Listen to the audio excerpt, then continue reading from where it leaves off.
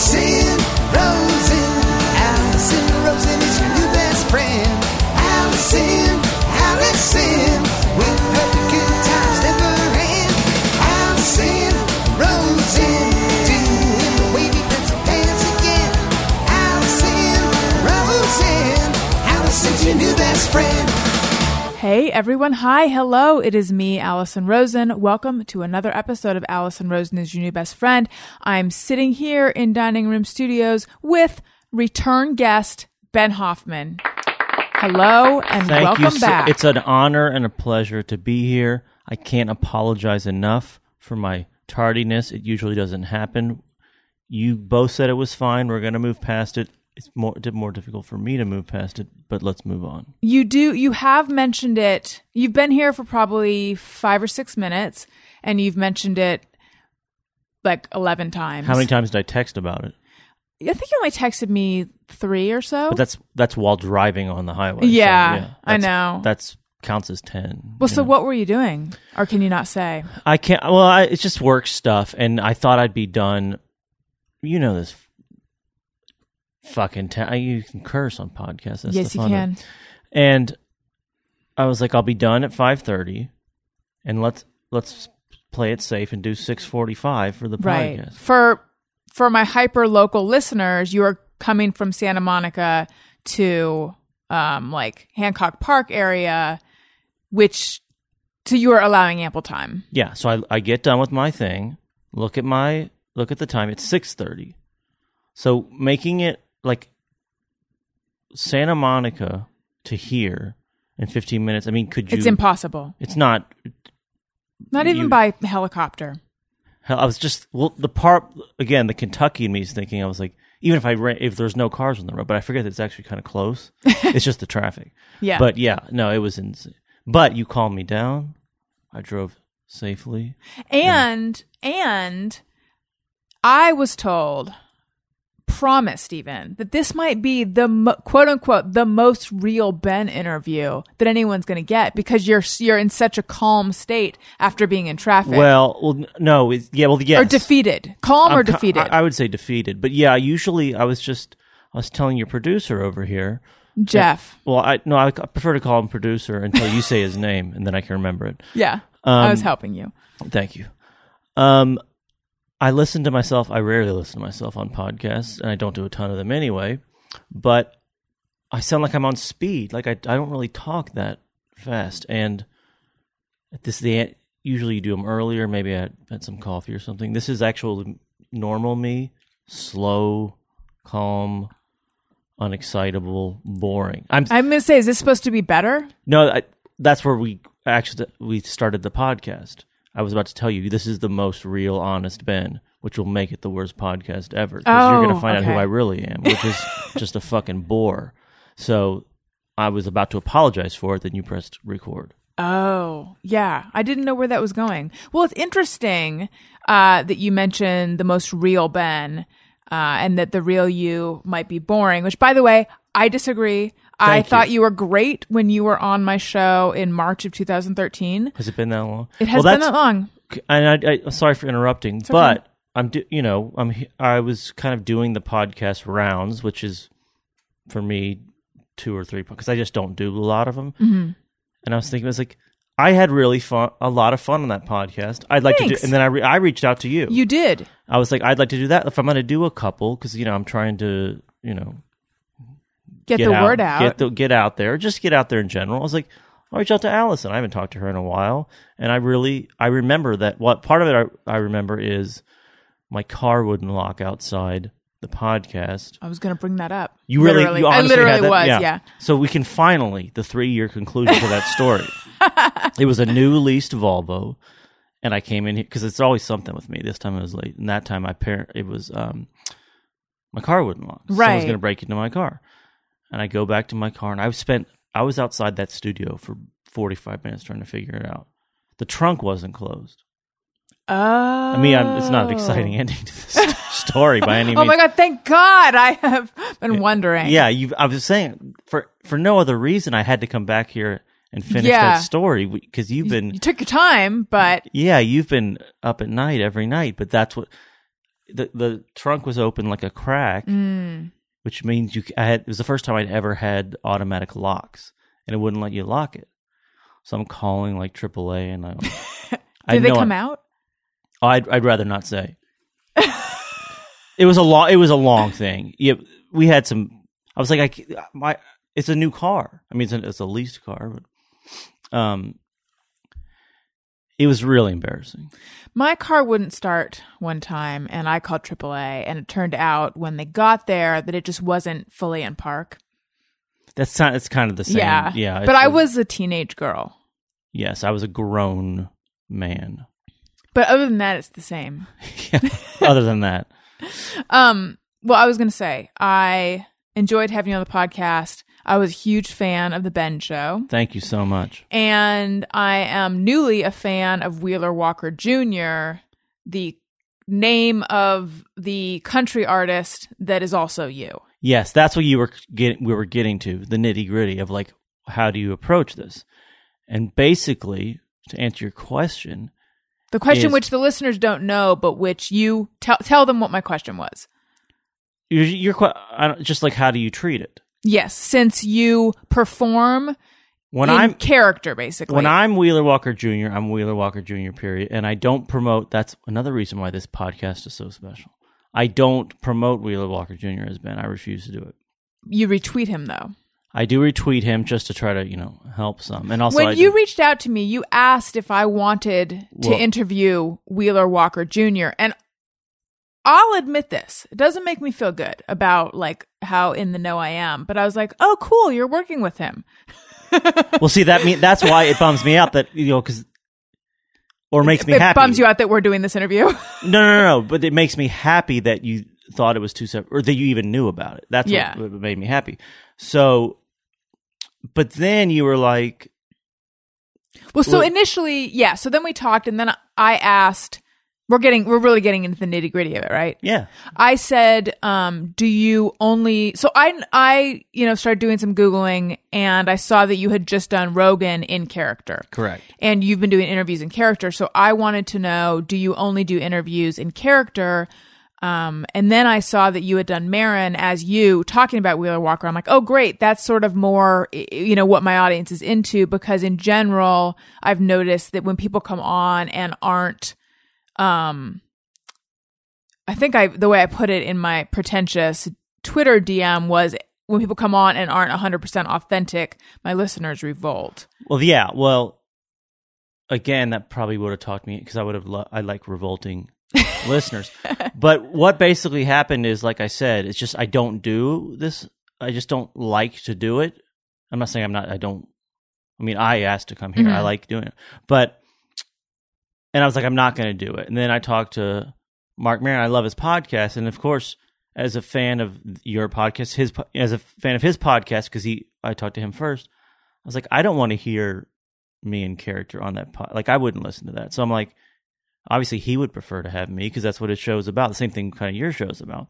It's kind of up to, there's two sides of it. There's one, which is like whatever rock or country station in Alabama or Texas who I don't know, or there's like weird interviewers or some dude in a blog or something. But then when it comes to like friends or people who I'm fans of, I really just kind of leave it up to him. Like Mark was like, I want to talk to Ben. That's the whole point. He was curious about the album, wanted to hear about the album from Ben, not from a character. And same thing with you. Like you would be better to be on as me. And Rogan, I was just like, which would you prefer? And he's like, either one. So if I, with the choice, like, it's just kind of like like I'm saying, when it was up to, when it's people I know, I just ask them, and I just don't do many. So it's almost always in character, but,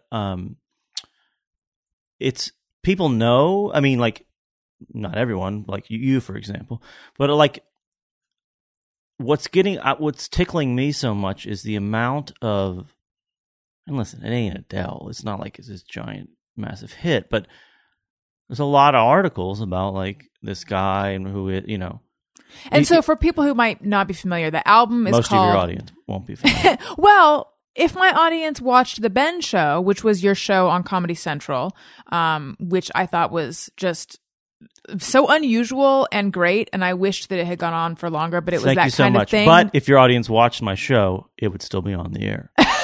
That's true. The numbers say your audience did not watch the show, because if they did, my audience would have doubled. It was the kind of thing that was so funny and so good and so like a direct outgrowth of your personality that it's like, oh yeah, television can't sustain something this good. Well, it was almost, that's where I get so confused, because, and I just don't, just how my brain works. I remember watching.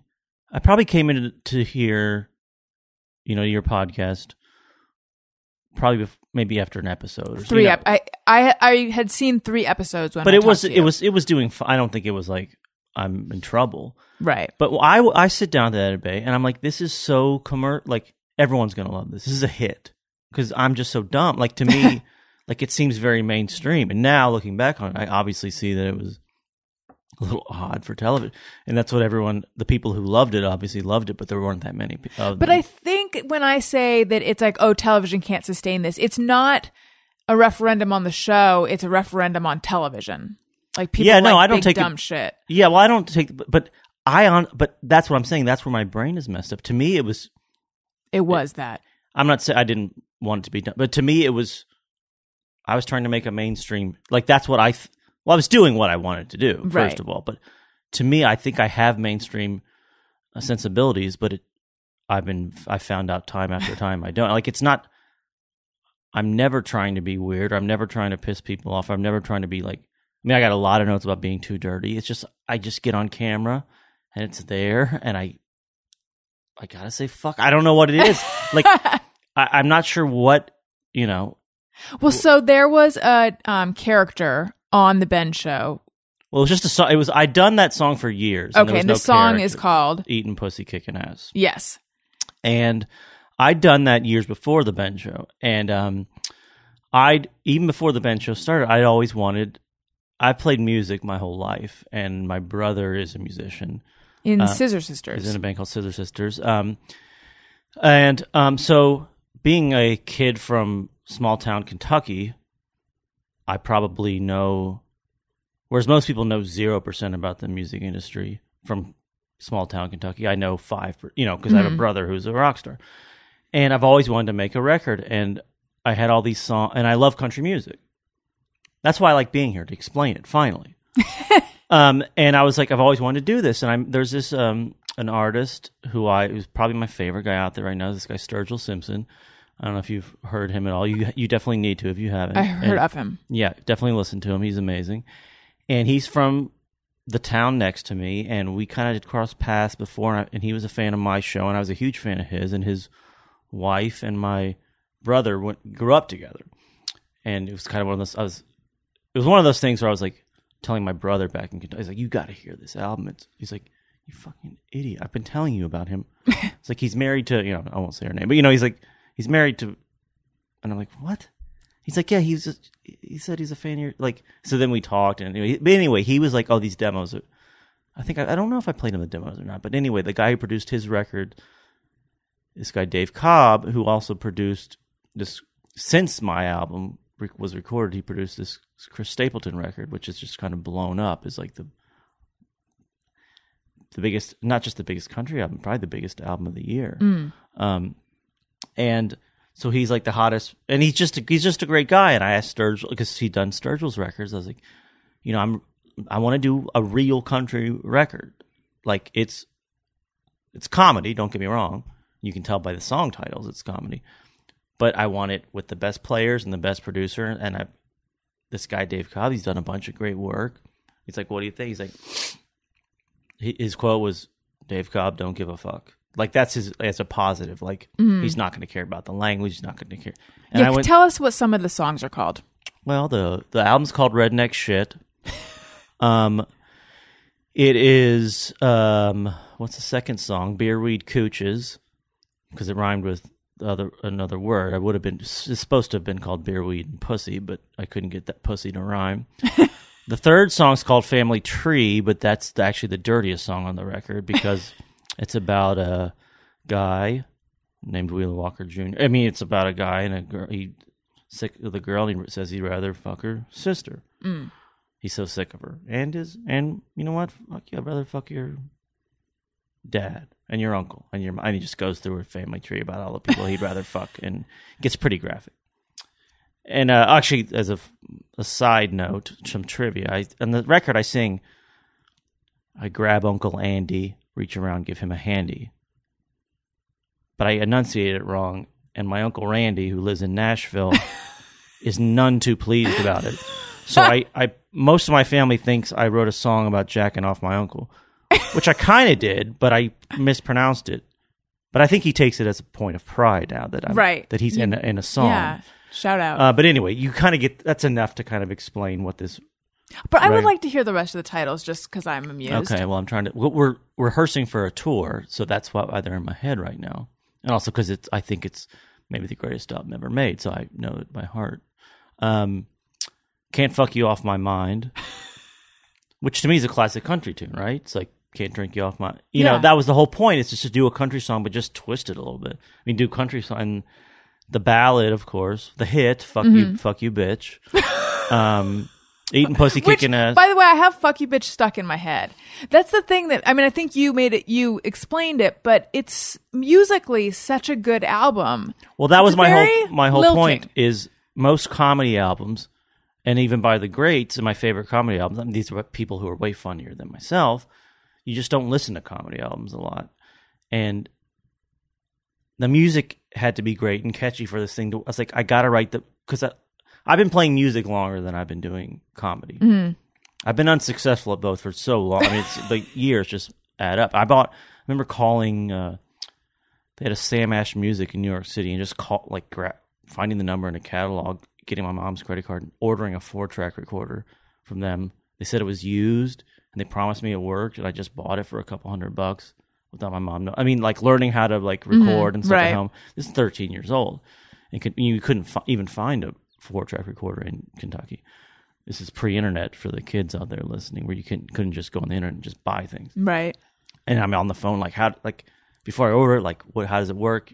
But other people don't know, it was 2 audio cassettes, and so I'm talking to a high-tech audio engineer, explaining how a 4-track recorder works. So he's going to be real bored here.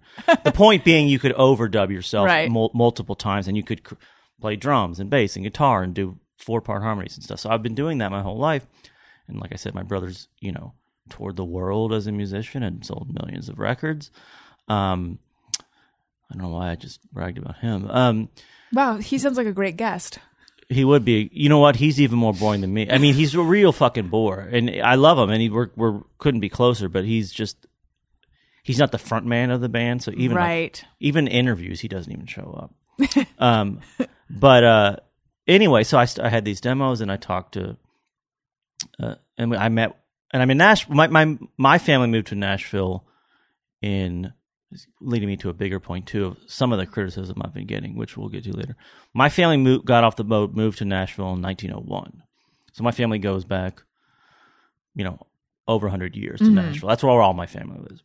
So I kind of grew up in that country scene. I love good country, and there's just not that much of it nowadays. And I'm like, well, what if I could make a really fucking funny record, but also make a classic country record? And what if it's with the guys, the guys who are doing it, right, and the best producer out there doing it, and become this character, and actually, because, and this is where I'll go deep for 1 second without trying to sound too pretentious, but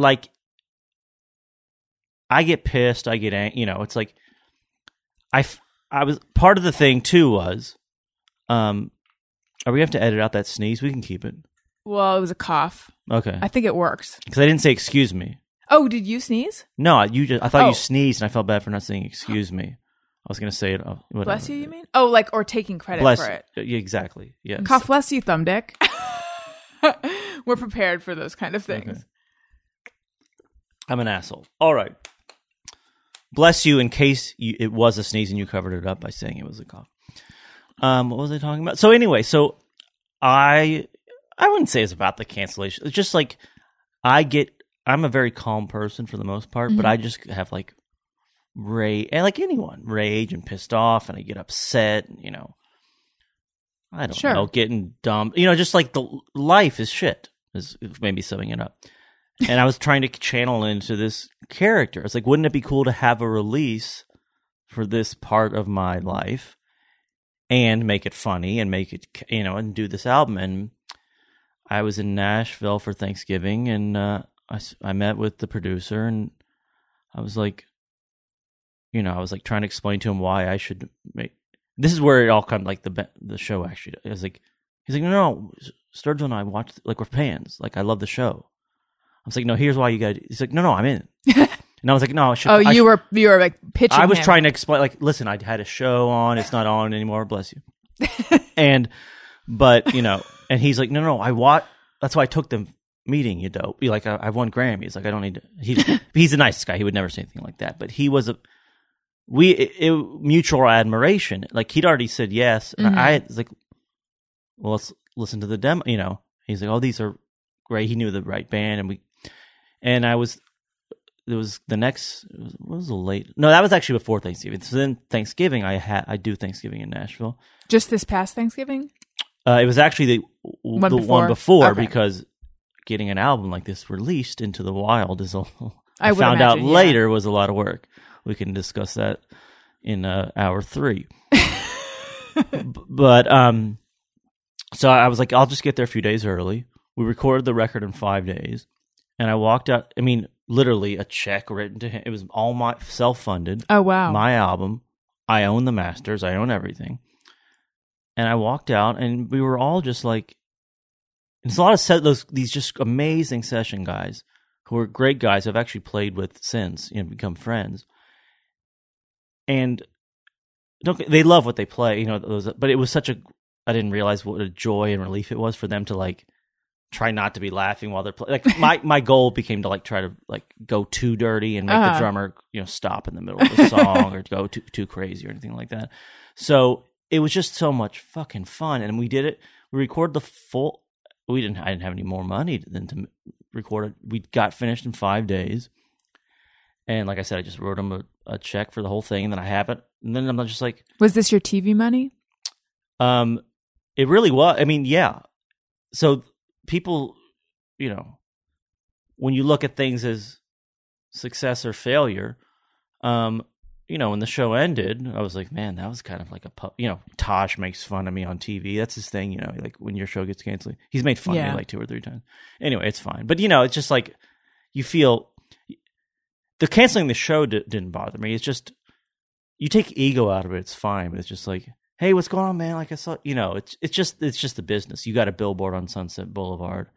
And then it's just like, you're like calling about writing, Yeah. You're not on the streets. And I'm like, what I was trying to say was, the show he watched the show and became a fan of mine, number 1. And 2, I took the money from the show, not all of it, but a good chunk of it, and just gave it to him, and I made a record. And we were both leaving the studio just like, and he was, I can't remember what Dave said, it was just like, this is really good. Like it's the filthiest fucking thing. I mean, it's worthless. I mean, because that was I told him my goal. I was like, I want to make the best country album of the year and make it completely unplayable. And he's like, it's a dumb goal, but yeah, I mean, if you're going to, sounds fun to me. So he's like, and and the same thing, we were just like, man, this is I left the studio just like, man, it's a fucking bummer that no one's going to hear this. It's just an album on a hard drive. And I met a few people. I talked to some some record labels, and of course, they were kind of taken aback by musically how this is a real fucking album, and you recorded. I mean, the last song's called "Which One of You Queer is Gonna Suck My Dick," and they're just like, what are you doing? Like, you spent all this money on this like amazingly produced album, and we can't release. Like, we want to put this out. Were you talking to them as Ben Hoffman or as Wheeler Walker? And I was into when I took label meetings with some big record labels. They're just like we'd be happy to put it out, but we got to cut this song, and I'm just like, and something snapped. And I'm just like, I'm not changing a word of it. But were you Ben, or I was you me. Wheeler? Yeah, no, okay. I've never done like a lot of the things are. I mean, I'm getting a lot of cough. I just don't think of myself as a cough. I just don't commit that much. I see. I commit in like a lot of the like You interviews. commit in regional markets. I commit. I'm more of a regional Kaufman. No, but like in regional, like again, stuff people I don't know. Like I'll do interviews and I'll bring a buddy of mine who'll play my bodyguard, and another friend who'll play like my bodyguard's wife's like, retarded cousin, and we're out here for doing press from Nashville, and like we have to take him to Disneyland, and he's like chirping about Disneyland, and my manager's yelling at him like every time he talks. Like it's a demerit and he loses a ride and he's like, I want to go to Disneyland. He's like, you just lost the teacup ride. And the interviewer's like, what the fuck is going on? And that's like, I love that stuff, but I'm not going to do that to like you. Thank you. You know what I'm saying? But like, and like after the interview's over, he's like, oh, okay. He thinks I'm going to break care. And my manager asks the interviewer like for his call. He's like, I also manage, radio DJs. And I start yelling at him like, your focus is on me, and this guy doesn't know what the fuck is going on. So that stuff is really fun, but I just have to. I'm not going to do it in front of people I know. It's just stupid, So, but I feel more natural, kind of, as that promoting this stuff. Like I just came here to just do the podcast. It wasn't even like I should. Like at first, I was like, I'll come in Wheeler, do it. Then I was like, this is stupid. It's Allison. I'll just talk. But I forget where we left off. Well, you were saying that you met with labels and they were saying maybe we cut out this song, and something snapped in you and you're like, I'm not going to change it. Yeah, that's where kind of everything changed. I was like, and again, I don't want to sound pretentious as I sound, but I was like, it's like it almost took over. I became that guy. I was like, no, I'm not changing it. Mm-hmm. When you're turning down a lot, I was like, money, I like don't care much. And then I met a distributor in Nashville who put out a lot of my favorite. Just a simple explanation is this, there's record labels and there's distributors who like get into stores, and distributors can be very helpful. But nowadays distribution isn't that hard as I'm telling the two people who are recording a podcast from their living room. It's like, you don't really need it. But for music, I wanted out vinyl and CD. So you need someone to help with that stuff. So it's on my own record label, which I was like, I'm just going to do it my fucking self. Fuck this. So I paid for the manufacturing of the CDs. I paid for the cost of, it's like, do you want this mat for this, LP cover? This like, oh, this one looks nice. Like, that's 3 cents more per record. Never mind, I'll take the the crappy. It's like those kind of decisions with it. But to own it, and I own the masters. If I said I could call tomorrow and say take it off the shelves. Take it off iTunes, Amazon. I'm done. So it was important for me to own it and to not give it up unlike. And again, I have no problem. I still am friendly with Comedy Central. I've worked with them since. But like when you work with any network, they can take it from you at any time. No one can take this from me. Right. I own it. It's mine. And which is kind of I never did stand up, so my stand up friends always kind of had that, which is like. Whatever happens, if I get late, I can always go hit the road or something. I don't have that. I always wanted something that I owned. And I put it out myself, and I'll try to speed up the story, although you're getting slow, Ben. Slow Ben. And it kind of, like, it basically leaked in Nashville. And they're like, who the fuck is this? This sounds like a fucking, like, because... Again, I talk all over the place, which people who know me know, but corporate, country radio is not country music anymore. If you, I don't know, I didn't really know that much. I know my world, and I don't really know, but so it's really like it's kind of this electronic, like it's almost I describe it as Milli Vanilli with a twang. It's like kind of it's basically pop music with like that's like a little more safe for like. Country folk, right? But it's still my world, that's where I come from. Although I've apparently lost my accent, which just pissed some people off. That's all. Like the character, like when I get into character, it's not much of a character. I mean, I'm basically just like when I get drunk, my accent comes back, so I just pretend I'm drunk. It's not. It's not like I go do some Meisner or whatever. Was that the guy? Whatever it is. Method acting. Yeah, I'm not just like I just add a twang to it and start. It's like not that hard. It's not that hard because it's not that good. So, and I didn't think anyone would buy the accent either. I'm really just doing it. I'm just impersonating my mom, who has a really thick accent. Anyway, so it started leaking around, and then, like this is getting me to an LA Weekly article that pissed me off. I just read that. So, I didn't have money for, once you get all those costs out of the way, like there's nothing left. Like, it's going to have to be. Keep in mind, there still are. I mean, the record business is in bad trouble, but there still are records being sold, and radio is still the thing that drives it.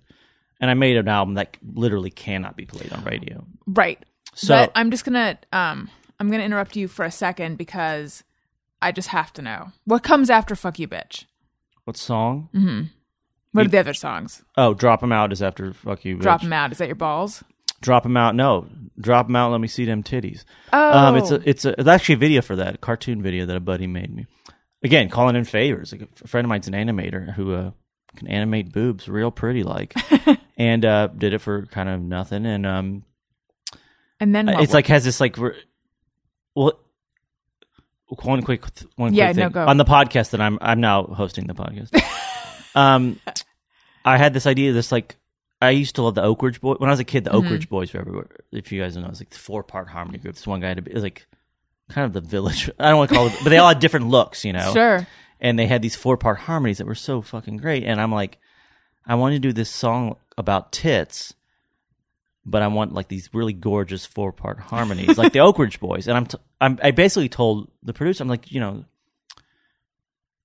this is what I want. It's what I'm hearing in my head, but I don't even know if we can do, like, I don't think you can, as me always underestimating people, like, I don't think you can do, like, it's too hard, like, to get the harmonies right and do it all right. Like, it's very difficult to perfect. And I think there might even be more people singing on it than 4. And he's like, this is where I get my ass. He's like, I just produced the Oak Ridge Boys. I'm like, oh, okay. So he had to teach me how to, it's like, pretending like I knew what the fuck I was talking about. Like, like, let me explain to you. Like, it's not going to work. And then he explained to me how the Oak Ridge Boys recorded. That's why I just had a blast, because I really did let myself go and just like everyone in this room, I felt very confident about the material, but also that everyone in this room knows more than me about making these kind of albums. Just try this song slower. Whereas the old me may have been like, I thought of, in my head it was fast. I want to play it fast. It's my fucking album. It's like.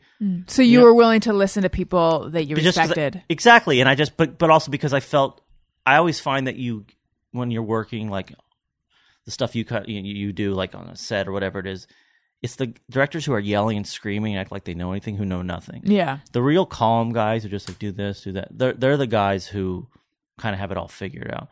And I went into the studio because it was such a huge chunk of my bank account. I went in so overly prepared and felt really good about the material that I'm like, the material's strong enough to do, to break through whatever they do. And then, of course, I listened to them, and then all right, I'll try it slower. My thing was I was going to be open to it, so I'll try it slower as an example of this one song. And then once we try it slower, then I'll explain to him that I want it. Let's try it faster because that's how I wanted to do it. We played it slower. All the lyrics now fit. Mm-hmm. I wasn't cramming them all in. It sounded way fucking better. Some of the lyrics being... Well, it was called Can't Fuck You Off My Mind. Oh, okay. Because there's a lot of... I'm trying to think. The chorus, it's very hard to remember. I'm trying to learn them now as we're getting ready to go on tour. Buy tickets for the tour. They're going fast. Where can they buy them? WheelerWalkerJr.com. Okay. And the Troubadour, July 12th. You got to come to that. Oh, I would love to. We'll talk about that stuff later. But I always say, I do that a lot on podcasts too. I'm always like, we'll discuss that later. Any time like to move this story along, I say we'll talk about that later and stuff I know we'll never talk about later. I thought we actually would talk about it later. We can talk about it. We don't have to. We can, but I'm going to make sure you get tickets. While Rita's blowing me, I miss you desperately. I'm fucking Mary Lou, and all I do is think about you. And it's like all these specific, all the girls have to rhyme with the things I'm doing to them sexually. So it's hard to cram it all in there. So I play it. I was like, it was one of the first songs we recorded, probably the second or third. I'm just like, I gotta again. Me being open-minded, But in the back of my head, I've still got that little bit of like, after this, let me explain how. And I finished it, like, fuck, that's way better. I never brought up to him that I wanted to do it fast. Like, that's the take. And we recorded it all live too. So I was like, that was fucking great. A long way of saying just like, even though I spent my money and I didn't feel any kind of like, I thought, especially knowing me and you knowing my neuroses, that I'd go in there freaking out. We got to do this. And there was maybe a tiny bit. But for the most part, I was just very relaxed and like, we had fun and we record like some days. One day we did 4. There's 11 songs on the record. We did 4 in one day, and I could have done more. They're like, let's just get a good night's sleep and do it. It's like, and we'll do a couple more. And it's like, yeah, all right, cool. When you had your TV show, were you able to be calm? Yeah, I found that when I'm working and doing what I want, my anxiety is lower. That's why I get so pissed with all the fucking people I work with. It's like, you're a pain in the ass, you're difficult, all that shit. Is that what people say to you? A lot of the people I work with, I don't want to get specific, but I'm only like that when I'm not doing what I want to be doing. Yeah. When I'm doing what I'm doing, you never hear from me because I'm happy and I'm working. I didn't come out here to take meetings. I didn't come out here to go to cool, meet production companies and to take, go to and nothing against my people I work with, dinner with agents or I'm not interested in that stuff, which is part of what's taken me 10 times longer than other people and my lack of talent. The two combined don't really help things. But I just don't socialize. I don't go. I don't meet. I'm not in the world, so it takes me 10 times as long. I just want to do the work, and this was the perfect example. Just like went in there, had fun, knocked it out. It's on a hard drive, and then, like I said, all that other stuff, and it's just like I'll fucking put it out myself. So after Drop 'Em Out, then what happens? Oh, you want to hear the song? I do. Eating Pussy, Kicking Ass, which we turned into a rocker. Again, I'm all over, but I just have to tell you this. So the only way that album was going to work was word of mouth, which I assumed wasn't going to happen anyway. And Spotify, I don't understand these fucking charts. Someone sent me this I'm calling them the label now, just to not confuse people. They're like, Spotify has this viral chart, and I'm like, I don't even understand charts in the first place. What's the viral? They have the Spotify viral top 50. It's like the top 50. I think they try to explain this like the songs that the most people are passing. I guess on Spotify you can share. I don't use Spotify. You can share stuff with friends and post. I was listening to your album on it earlier, actually, but I don't use it a lot. Yeah, but I the point being, you can pay. I don't think like literally pay, but you can, with the right record company behind you, you can just get billions of views on Spotify. It's not that hard with a giant marketing campaign. You can game the system. Yeah, but you can also get on these. They have these big, which are the new radio stations, which I just now learned are these big Spotify's playlists. There's playlists on there that have 10 million subscribers. You get on the playlist, you've got 10 million listeners right there. I can't get on the playlist because I'm too dirty. I can't be on like, songs for grandma to cook apple pie with, country songs for grandmas, while they're, cooking their meat or, whatever. It's like they'll fucking flip out. So they're like, but on the viral charts, the ones that people are actually listening and passing around, they go, you're number 3 in the world. Wow. The Eating Pussy Kicking Ass song, which I didn't make a video. It's like the album's not available worldwide. It's only available. It's available on Spotify through the deal I made, which I didn't even know. It was number 1 in England, number 1 in Australia, number 1 in New Zealand. I mean, you literally, if you went to a record store, you can't buy it. There's no articles about me there. They don't know who I am. It was literally people just passing it around like the old days. Again, it's leading up to, so far I'm still in debt. I haven't made a fucking penny off it. They're telling me I will. But, and Spotify pays shit. But then, like I said, it leaked and started getting around.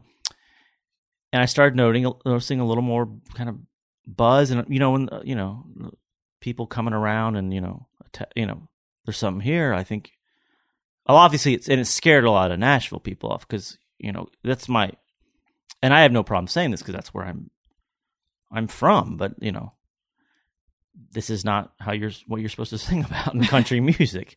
This is not church music, and anyway, we just did whatever we could for marketing. I called up. This is true. I found a number for Pornhub, and I go, let's just, an even deal. Why don't I premiere a little bit of advertising? Premiere the Drop 'Em Out video, which came out before the album, on Pornhub, and a couple ads, and I'll bet I know a lot of Hollywood people. I'm talking out of my ass. Like I could introduce you, and you could get some because you would know more than. But like it's just all boner pills and stuff. Like why don't you? There's millions and millions of people on there. Why don't you advertise? Why isn't every movie studio there? Right. We know the answer because it's owned by corporations and they don't want to get involved in porn. And they're just like, yeah. I was just trying to be clever and think of anything I could do for free marketing. And the album came out, and then the label called, and they're like, it debuted at number 9 on the Billboard country charts. Wow. And I'm like, that's impossible because it was the Grammy week. And number 10 on the Billboard country charts was a band who played on the Grammys. I'm like, they had 20 million viewers. How is this possible? It just doesn't make sense. How's it possible? Keep in mind, it's not, with the record business as it is, it's not that many records. But still, how am I? And it was actually, number 1 on the comedy charts, which I learned wasn't that. Like number 2 sold like 12 copies. But no offense to my comedy friends. But and it is a comedy record, don't get me wrong. But it is a real country record. And it was on the Billboard 200 and everything, and I was just flabbergasted, kind of. And a lot of people, writing articles about this guy, Wheeler Walker Jr., and I wrote up a fake backstory and put a bio together and sent it out to people, and they started printing it as real. And some people went crazy one way. And so, like, if you go on iTunes and look at the reviews, it's fucking 5 stars. It's exactly what I wanted, which was 5 stars or 1. There's no 3-star reviews. There's like 2. It's, this is the best album ever made, or this is the worst thing that's ever happened. iTunes should take it down. It's really, there's nothing in between. Right. So people, and then I got kind of shocked by, the people who hate it, like the vitriol, just insane. It was like, and then, because I'm laughing the whole time. This is funny to me. When they told me it was 9 in the country charts, I called Dave as soon as I got off the phone. We couldn't stop laughing. We were cracking up. I mean, it's, whatever, Carrie Underwood was 14, and like, it was a joke. And it was hilarious. And then the Houston press, like, there's this guy, Wheeler Walker Jr., and he's a misogynist, and all this shit, and he's, like, talking, fuck you, bitch, and he calls women.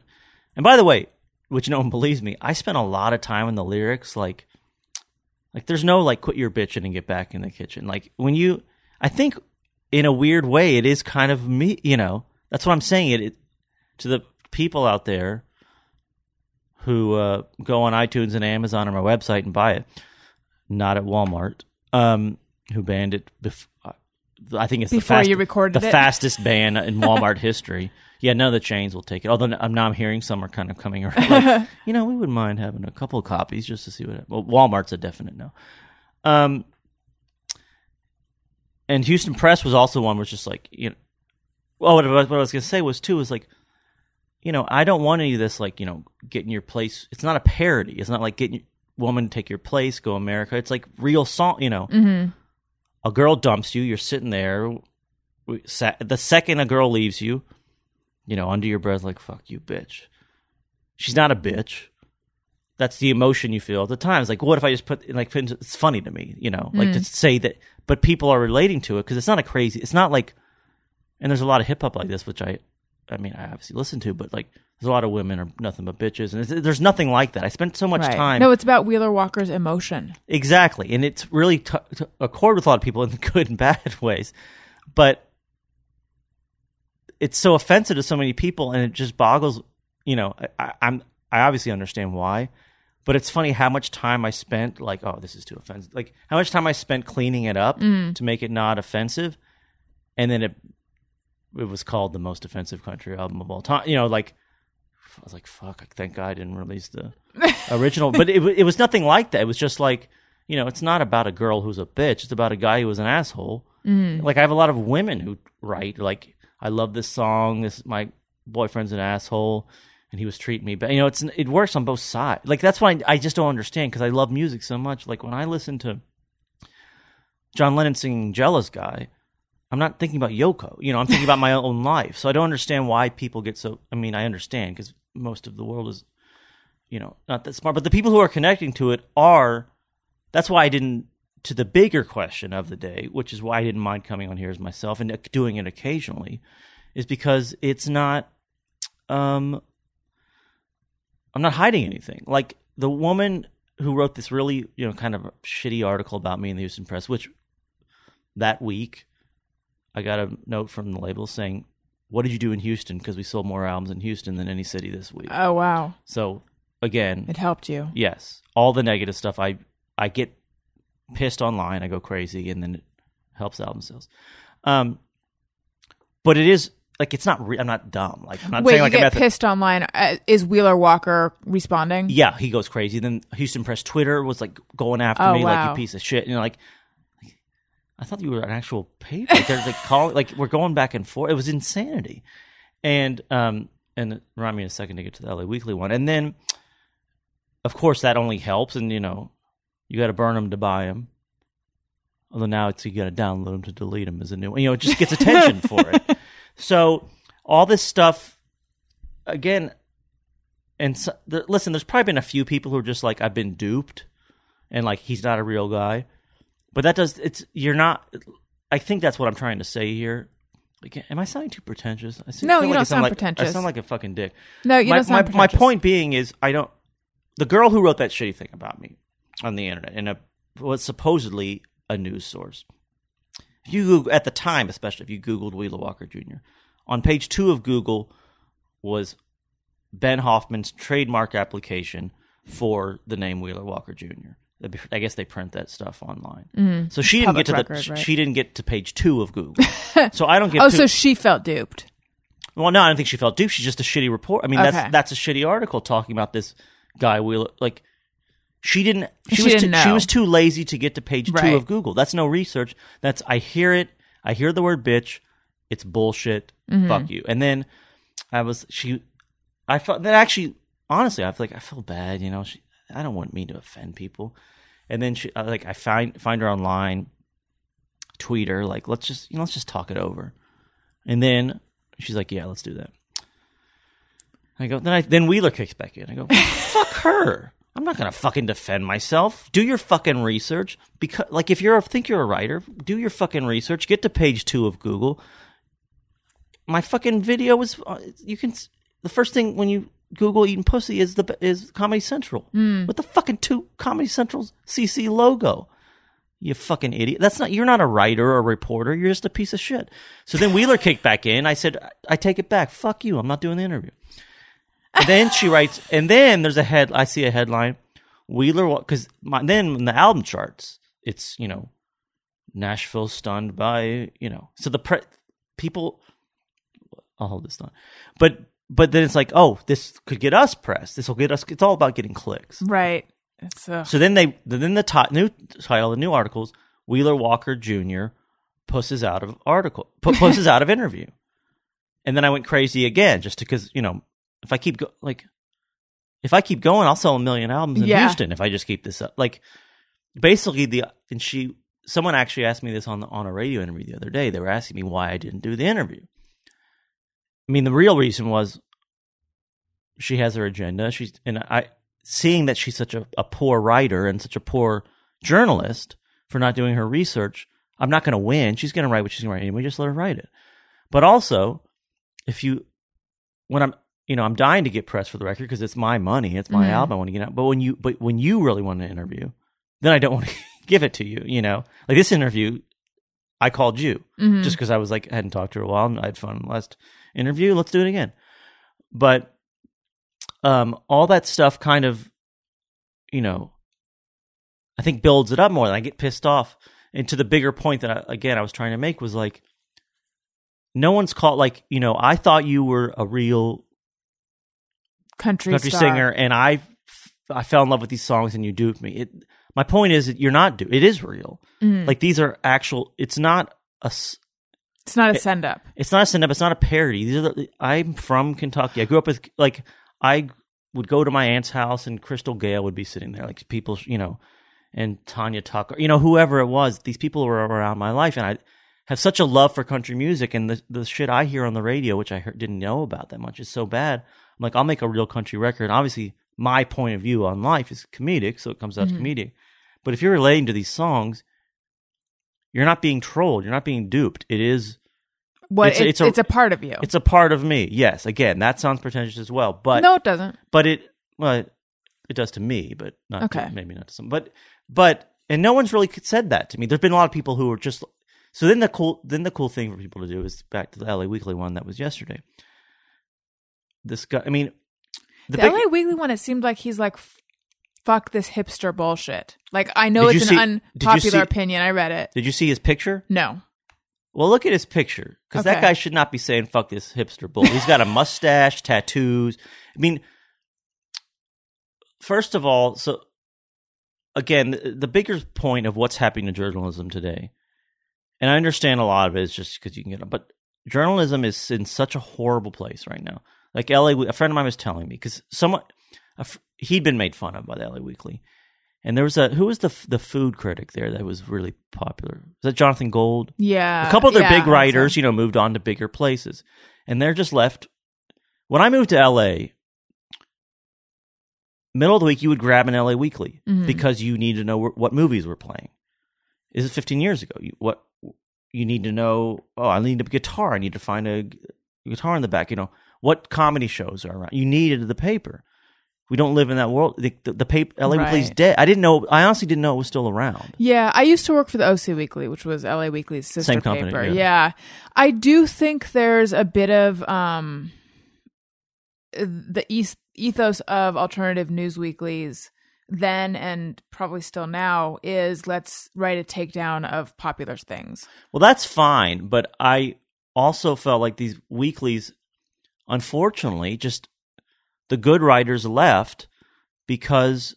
the industry changed. Because you would pick it up to find out what time the movie was playing, but then until you got it in your hands, you're not reading the internet. You got the paper, you're sitting around, so you read the articles, and you would read a lot of cool stuff.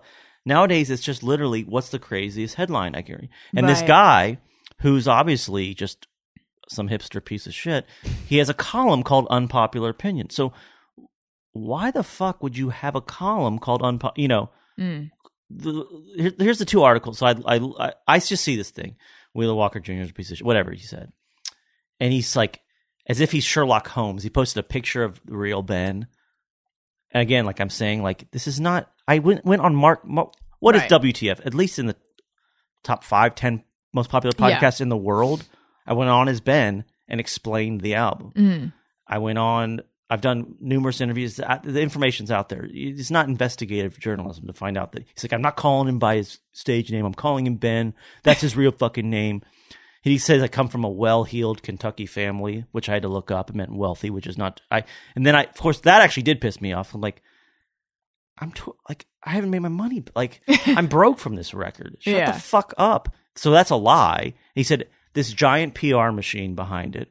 He's like, anybody with a few dirty words and a big PR machine behind it can sell records. And as you know, I just sent you a message. You are your own PR machine. But I just emailed you and said, you want to talk? And because I was like, I'm leaving for tour. I should probably do a couple interviews, and I'm getting lazy. And like I said, that was one of the ones I had fun with. So I'll do it before. So it is a lie. It's what he's saying is a fucking lie. That being said, I got a kick out of Unpopular Opinion because then it was like, it's still a small record. It's not like Adele's in no danger. So then it's like, so the popular opinion is that he's really good. So that's cool. But then, of course, as character, I get pissed and I start screaming, you're a piece of shit. He posted my picture. I'll fucking post yours, you fucking hipster piece of shit. And I went after him and just, but it really is sad. Like, to try to get clicks, he's trying, I looked up to his last 2 unpopular opinion columns. One was that Jack White had ruined rock and roll. So it's just that you don't write that. Yeah, there is. You say incendiary things. That's just going to get. Why is he saying this? I didn't read it because anyone who titles something like that. And then of course the next one I see insane clown posse in the headline. I go, oh boy, here we go. He's like, Insane Clown Posse is the greatest band, whatever it is. So it's like, so if all you're going to do is just take the opposite of everyone's opinion, like, that's not journalism. That's not writing.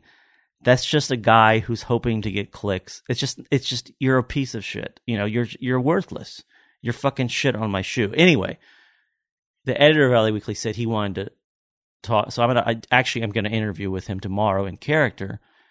And I just said, as long as you know that I may go crazy on it. I'm happy to do it. You know, if you want to talk to me again, I'm going to get. I didn't ask for the first article nor the second. I'm going to get 2 articles out of it. When you, as Wheeler, are going insane, are you feeling the real emotions, or is there distance? Yeah, I am, because that's what I'm trying to say. Is what, again, it is part, like when I read about the giant PR machine, 2 seconds after I'm like texting you, like, if we can do the interview, and also I'm running late, like, I'm so sorry, can we still do it? It drives me batty. Yeah. But I now have an outlet to get it out there, and I can, instead of tweeting as Ben Hoffman where you can get in trouble.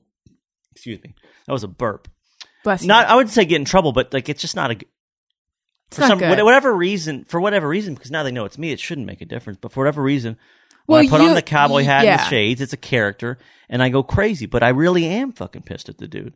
And I get more pissed when I found a friend of mine who he made fun of, who I won't mention, but this guy's just out to get clicks. Mm-hmm. And it's fucking, that's you know, and of course I'm like, listen, he has a sad life. His uncle did whatever to him. It's not my fault. Like, you know, then I was like, fuck it. You know, then I just go again. So, I mean, I literally got a tweet that day, a meme I'd never seen before, which is a cat's paws on a keyboard. Have you seen that one? Like, stop tweeting. Like, fans of mine were like, right. Shut up. It's enough. Fans of Wheeler or fans of you? Of Wheeler. Okay. Because I did this all as Wheeler. They were like, even my fans were like, yeah, it was a shitty article, but like, can you take criticism or not? Right. And to answer your question, Wheeler can't take criticism well, and turns out Ben can't really either. So it's the same thing. That's what I'm saying. It's just I have an outlet now to get it out. This is going to be a real pretentious question. And by the way, I have not forgotten that I still want to hear the rest of the titles and talk about them. Okay. But I like teasing the audience with these titles. I know. How's this podcast going? This is fine, right? It's all right. Oh, I did that last time too. No. I'm kidding. An applause. Okay. I'm kidding. No, it's good. It is good. What was my question? My question was, you said it was going to sound a pretentious question. Yeah. Yes. I can barely get it out. Is Why? Wheeler your id? I've been in therapy for a decent amount of time, but I don't really know. I don't think it's Freudian. I don't know. You don't know. Are we going to say you don't know what your id is? You don't know if he's your id. I don't know the. I try not to get too, wrapped up in that kind of shit. But I just like the simple version, which is like it's an outlet for me. You saw the show. I did this one scene where I was a football coach and I just screamed my fucking lungs out. I don't know if you remember that sketch, but people really like, because I was a high school football. It was supposed to be like Friday night. The original point of the sketch was it was Friday Night Lights, but it's gonna be little kids, and I'm cursing nonstop, and these little kids. I'm like, you fucking black asshole. You're black. You're supposed to be good at football, and you're fucking on my fucking team. It was like that, and they, of course, the networks finally made it teenagers, and of course the. I was like, listen, you fat black piece of shit. And the kid who's taking the brunt of it, we can't even get him to stop laughing for the take because he's loving it so much. Anyway, talking like that was probably the longest day of my show ever. And it ended with that. I lost my voice screaming so much. And I went home and I'm an insomniac and I slept like a fucking baby. And I actually talked to my therapist about it. And he's like, that's the fucking point of doing what, I mean, you don't, because that's the point of doing what? Of what I do, because I'm not having a smart person. I mean, yeah. I am smart in some ways, but mostly I'm an idiot. So like, wow, that really felt good. I don't put two and two together. He's like, it'd been building up and you let it out, because I'm so shy and kind of, I don't scream at people in real life. Right. I found a way to do it. I don't say fuck you bitch in real life, but I found a way I can say it. So that's kind of if that answers your question. Yeah, no, it does. It does. Are you... What would your answer to that question be then? Of whether Wheeler is your id? Yes. in a way, yes. That's what I'm saying. It's kind of like in a way. I mean, it could suggest if you're going to get real Freudian that like Wheeler also contains, excuse me, God bless you, thumb dick. That Wheeler also contains like libidinous urges and just all the urges that you would suppress normally. It sounds more like Wheeler's an outlet for anything that's like potentially quote unquote antisocial. There is that stuff too, because one of the things like I heard about Snapchat. So it's like because obviously I do all the marketing myself. Unlike the LA Weekly, I don't have a high-powered marketing machine behind me. You fucking piece of shit. So like I got to join Snapchat. I didn't know how it worked, but I heard that it's just people sending you tits. So I'm like, I'm in. I'd like to see naked tits. So of course I didn't know you weren't supposed to add everyone. So everyone who adds me on Snapchat, and from now on I'll just keep doing. I'll just add you back. And the song "Drop 'Em Out," which we're talking about. So they'll be like, "Hey, just want to say I'm a big fan." I'll just write back, "Drop 'em out," and then they will, and I'll look at them. But you know what I'm saying. So it's probably closer. Yes, because I'm not saying like show like I was more shocked. Like I've stopped doing it a little bit now, but it was more shock. Like I'm having someone say, "Show me your." By the way, 90% of the pics I get are dicks and balls. Oh, actually, let me rephrase it. 98%. And it's not a gay thing. It's just like dudes are like great because these kids nowadays, that's how they work. Mm-hmm. Great fucking album. Here's my dick. Is basically what they're saying. And I found this out later. It's like their way of saying we love the record. So I've seen, besides porn, I've probably seen maybe 2 or 3 dicks in my life. I probably saw 200 a day. That's all I do is see dicks. And then occasional tits. But, Now that you've seen all those dicks, do you have any sort of thoughts about dicks in general? I just appreciate them more now, I guess, because it's thought of as a compliment. Because, you know what, like on Snapchat, you put off, like you said, again, I don't fucking understand, but I think you do like a picture that goes up. You can send it to one person, but you can also do one that everyone sees. Right. So I'll just put out, going on tour. If you get this message, send me a picture of your tits or your pussy or your dick. And then, of course, I get them.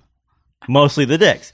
But, like, but I do get some. So the little business stuff, it's like, it is kind of in there, too, because it's like, you know me well. You know me well enough to know, like, I don't walk around. Like, hey, at my most drunk, 80 beers, I would never go, hey, let me see them titties. Like I would just, I don't think I would. Right.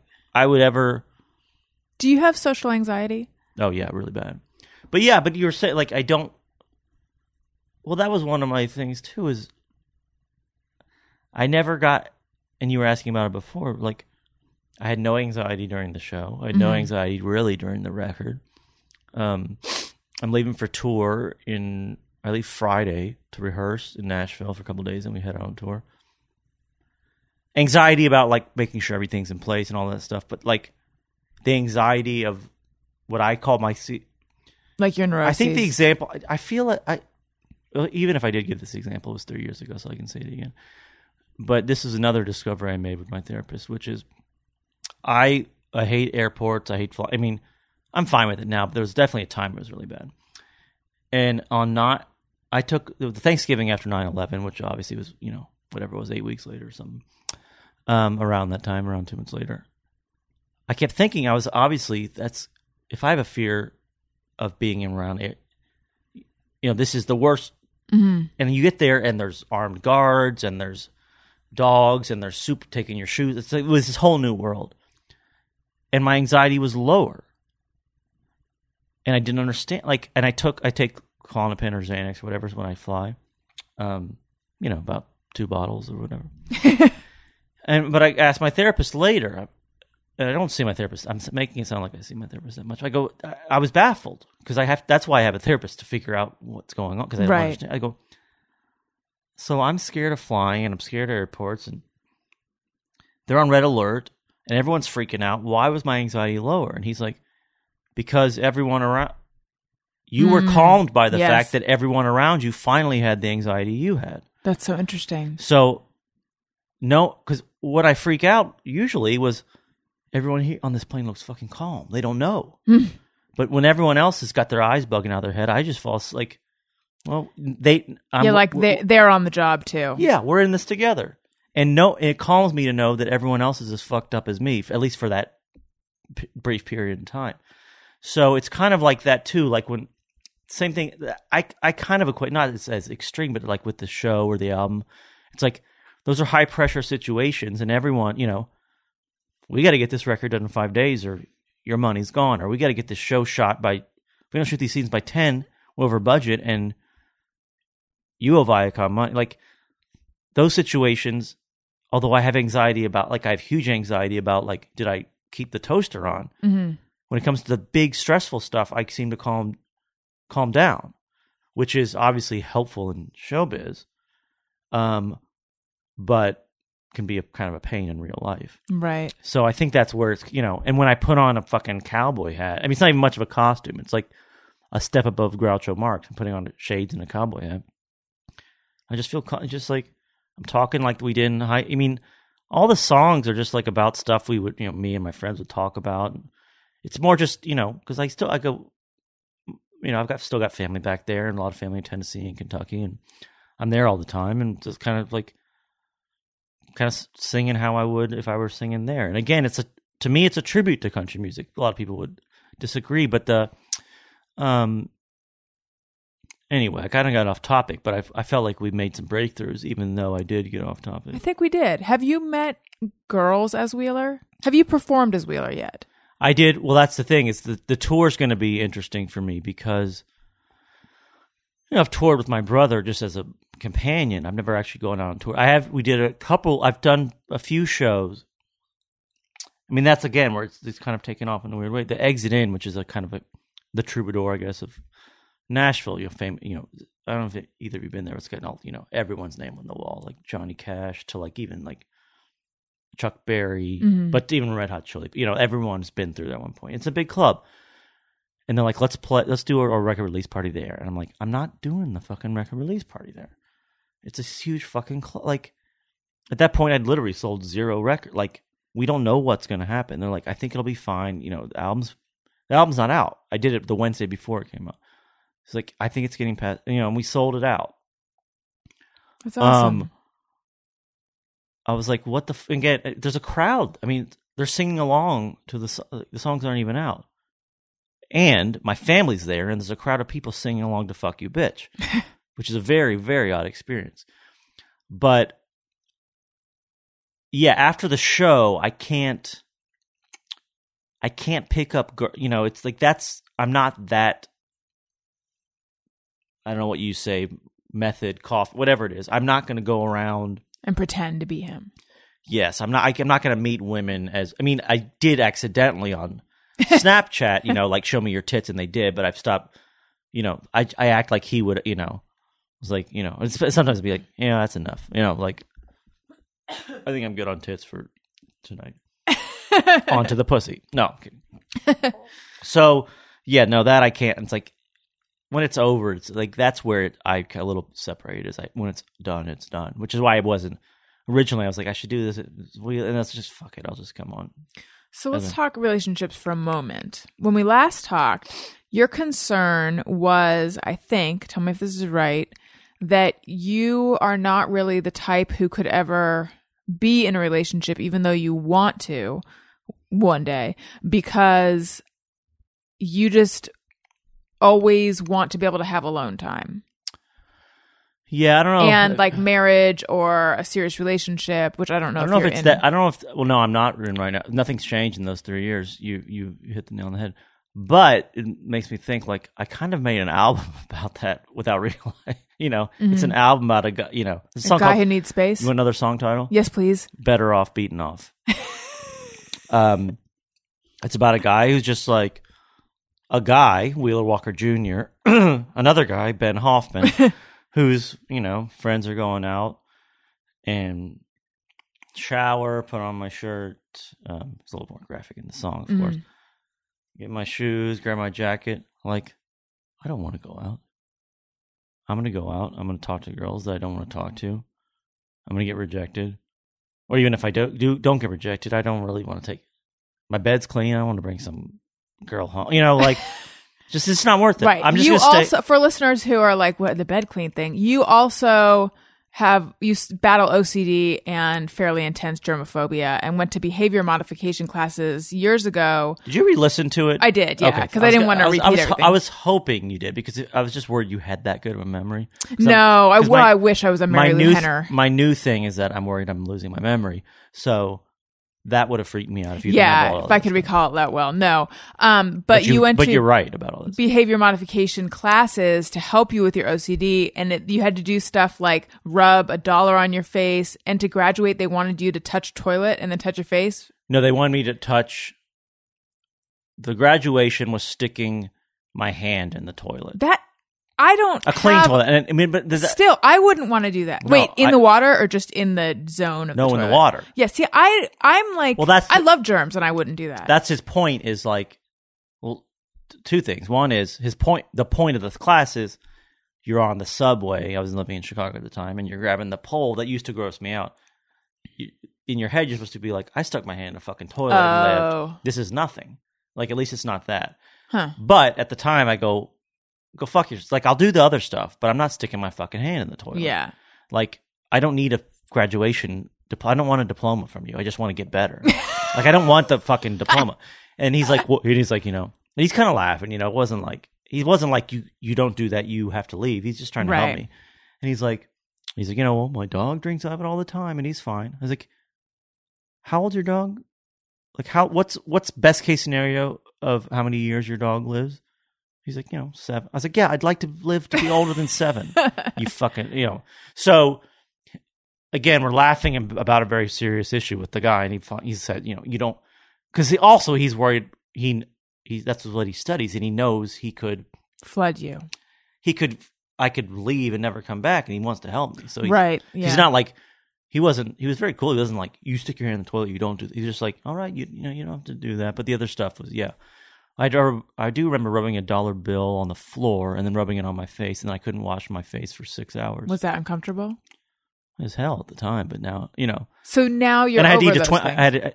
Oh, well, yeah, I mean, it's all, part of it's always still with you. I mean, I still have a lot of it, and when anxiety comes back, all those things come back. I was just going to say another one, too, was I had to eat a Twinkie. I remember that. Because at the time, I thought anything with preservatives. Really? I don't look fat to you, do I? No. I look fine. You look fine. You look good. That's what I wasn't going to continue until I heard that. But I'm definitely not fat. No. But I weighed, I'm not joking, probably 30 or if not 40 pounds less than this right because now. you were afraid of preservatives? I was like, I'm not going to eat anything with preservatives. And part of OCD is just irrational. It's like, I couldn't tell you why. You know, the meat, I was like, no meat. I don't know if they're cooking it enough. No sugar, you know, by the end there was nothing to eat, you know. I wasn't starving myself, but I was eating a lot, actually. It was just all this weird kind of food. Was this because you were afraid of becoming sick, or because are you afraid of death and want to be healthy? Like, what's the specific fear? Well, the whole point of OCD, I don't want to speak for the medical community, but there's a lot of it is that there's no rationality to it. It's just control. I think control is a good word. Like, was that chicken cooked enough? I don't know. An hour later at the movies, am I poisoned right now? I don't know what's going on. You think I'll be okay? And you wake up. Do you have But like, I can picture I was just gonna say I can picture myself in those extreme situations, and luckily that is not there. But anyway. When I hear stuff like that, and I have things, and everyone's like got that. Yeah. But when I hear stuff like that, I always think, is this a response to some kind of trauma, or to have a response to, at one point when you were young, feeling unsafe, some kind of like chaos or unpredictability? Well, that's what I was trying to figure. I mean, that's my problem. Is I've talked to my parents about, like, and your parents are together. Your dad's a doctor. Your mom's, yeah. They're a well-heeled family. They I don't know. Is a doctor? I mean, that it's just a regular internist with 3 kids. It doesn't seem people that. Always. My dad is a doctor as well. People always assume that doctors are rolling in it. The truth is that there was a time when doctors made a lot of money, but with the way insurance companies are, doctors don't make shit anymore. But it's not that they don't even make shit, but it's just like he's like, there are those people who are like the top neurosurgeons in the world or invented like some kind of new, drug, whatever it is. But it's just a regular working doctor. People he did assume fine, that's. But we have a wife and 3 kids. It's just we weren't hurting for money, but it was. Yeah, you're well healed. I'm well. But when I see well healed, it means well. It's just whatever. Yeah. Anyway, my bigger point is even if it's true, what the fuck did you do? You go interview my. Like, where the fuck is he getting this shit? Right. I'm like, I don't know what my parents have in the bank account. So you talked to your parents about where this came from? What happened was, and I mean, this is the type of humor I had. Like, I basically said to my parents, like, my life would be so much easier if you had just molested me. Because then we'd have answers, Well, I don't know what the fuck happened. And some of it's just unexplainable. Some of it's just probably genes. Some of it is, my mom was had some OCD qualities around the house, so that she didn't really bother that much. So what triggered it? I had stages of it my whole life. I'm just luckily I found out because it was the real issue is like everyone has their thing. Like, it's funny too because when it was really happening to me, I was like, I can't touch a bathroom door, and I would grab a paper towel. And now I notice, now there's trash cans next to the doors all the time on the inside. Mm-hmm. And if you go into a bathroom, there's paper towels all, everyone's kind of it's becoming a more common thing. No one wants to touch a bathroom door handle. Like there's those kind of things. What the problem is when it interferes, like when you can't live your life. I mean, I remember one night specific, I was in Kentucky and I meeting some friends and I go out. And my gas tank was empty, so I go to the gas station. I fill it up. I was like, "This is gas. I don't know. This is chemicals. It's like my body's not covered in chemicals. I got to go home, wash my hands." And I go home and wash my hands, and I was like, "It's probably spread to my body." And I go home, and then I actually have to take a shower. By the time I shower, I was like, "It's already 10 o'clock. I'm supposed to meet them 2 hours ago," so I didn't make it out. Like, I didn't miss much, probably, but it literally like I wasn't lit. That's where the problem is when it's like I was supposed to hang out with friends that night, and because I thought I was covered in germs, I couldn't. That's where it gets into trouble, or like, that could certainly lead to. Well, I can't. If that had happened on the way to work, luckily no one would hire me at the time. But like, if that happened on the way to work, and it could affect your livelihood. That's where it really becomes an issue. It's people who don't like shaking hands or touching door. That's a whole nother category. It's people who are just like, intense OCD. And a lot of it is just, there's no, it's like the step on a crack, break your mother's back kind of thing. Like, that if you step on a crack, I mean, that's the cliched example. Rationally, if you step on a crack, your mom's not staying home and her back's going to break. But still, you can't stop your brain from not touching the crack on the sidewalk when you walk on it. It's like, I know for a fact that getting gas on my hand is not going to kill me.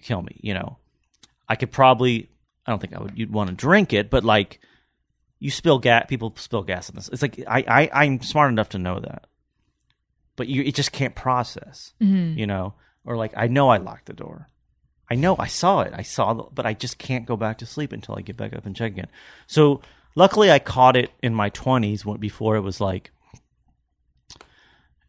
I mean, that's what I always think about when I think about like these. I wonder if I hadn't caught it, I would have become like a great artist. Because like when you think about like a Van Gogh or somebody, it helps your art? I don't think. If it does, I don't care. I'd rather be sane. But like Van Gogh, like there was no drugs, there was no guy teaching you to talk. There was no even diagnosis for it. Mm-hmm. That's probably what happened. Cut his ear off. Like I don't know. I'm just picking a random person. But if that happens to you in the 1600, 1800, even in the 50s, you don't know what the fuck it is. There was no diagnosis for it. Right. So, I'm definitely not one of those people. And I don't think I would have gone crazy. But like Howard Hughes, obviously, is the ultimate example, which is... Well, also Howie Mandel. Yeah, the Hows. Well, Howie Mandel, again, is not as much because they know what, I feel like it's kind of a bit sometimes. Yes, I've seen him fist bump. But also, when he goes on Stern and talks about it, like, we do know what he's now we know what it is. Right. But Howard Hughes was, pissing in jars and, like, wasn't he wearing Kleenex boxes on his feet or something? I actually don't know that much. He wouldn't. I'd love to get him on the podcast. Yeah. Yeah. It's a little too late for that. He grew his wouldn't clip his toenails. Ooh. Like, it's just a billionaire from what was the DiCaprio movie, The Aviator? Is that what he played him? Where he kind of lost it at the end. There, like, someone then could have, like, explained what it was. He just didn't. You just, especially if you're a billionaire. If you're one of the richest men in the world, then, but it's just undied. You're going crazy. My favorite part of that, though, was that, which is not OCD, is that he was worth so much money, and it's before VCRs or DVRs or anything. Before cable even. He owned the TV station, so he would call them, and just tell them what there's film. No, you couldn't even watch movies at home, so he would just tell them what to play, and then he would call when he was going to the bathroom, tell them to pause, to stop the movie. Good come power. back. Yeah, and call back and just, like, start it again. Like, it was a TV station, and you're watching it depending on Howard Hughes' bladder. Yeah, his schedule. If he had a meeting, like, it would just be, I guess it wouldn't even have pause, it'd probably take it off the reel or whatever it's called at the time. Well, we should do Just Mirror Everyone soon, but I need to hear the rest of the track names. Okay. I forget where we left off. Drop them out, eating pussy, kicking ass. Yes. Better off beating off. Well, before Better Off, I'm going to give them to you in order. Okay. Fightin' Fucking Fartin'. That title cracks me up the most. That's the one where people are like, all right, it's a comedy album. But it was, even that to me, there's some seriousness in it. What's the seriousness in that one? Well, it's like, you got a girl you're fighting and you're fucking. Obviously, I needed a third F, I'm not going to lie. But I was also thinking, too, like, isn't the ultimate relationship when you're, like, open enough to fart in front of a person? I think so. Thank you. The man with whom I share my life and home. And your farts. I was going to say disagrees, but not so much lately. Yeah, but you're going to have to. At some point, you got to let it out. It's going to come out. So I was like, even that, the most ridiculous thing. So that, and then it's Better Off beating off. I'm trying to remember in order. Sit on My Face, which got a great groove to it. That's a fan favorite. And then, Which One of You Queer is going to suck my dick? That's where the character goes homosexual. Mm-hmm. That, again, the idea was to piss everyone off, like the guys who love the fucking chicks, blah blah blah stuff are going to get pissed. I've gotten a lot of things like, I love the songs, I love it, but I'm not going to buy it because of the gay shit. Good. I don't care. They're homophobic, you mean? I'm not going to say if someone's if I'm not saying I'm not going to buy an album because there's gay shit on it, sounds homophobic to me. But again, it was just my attempt to literally make the least commercial album of all time. It's like, I'm going to piss off every fucking demographic. Yeah.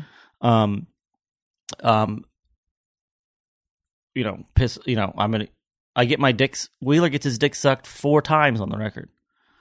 He fucks a lot of women and he rips a lot of farts. But he does, and at the end, it was almost just, the storyline of the album is just this man. And this is like a Sgt. Pepper's, it's like a opus. It's a story, we're telling a story through song. And it's starting with the fucking and then getting dumped and feeling bad. And then it just ends with, fuck it. Go to a gay bar, and which one of you queer is going to, start sucking, basically. Let's get to work here because I've run out of options. So, I'm not saying it's a great story, but it's... But it's got an arc. It's got an arc. Yeah, in the middle, they show, So that was kind of it was, like, what was it? Like Tommy, the Who's album. It's like this, what do they call it? Rock opera. Oh, yeah. So that was my original... Don't get me wrong, there's places in the album, like, say... Fighting Fucking Fartin', or Can't Fuck You Off My... where the story loses some traction here. I don't think they're going to make a novel or a Broadway version of it anytime soon, although it would be... Oh my God, that'd be amazing. So, yeah, and then again, like you said, I'm going out and playing... It's very strange. I don't know what's about to happen. I'm not going to go... We're playing shows. Although, if you think about it, they made a movie out of Convoy by C.W. McCall, and that was a character. So I think... What's that? The song Convoy? Well, by who? The guy that did that was a character. That was not a real musician. Well, and they made a movie out of that song. I'm going to say something off mic, but you can, if it picks it up, it's fine.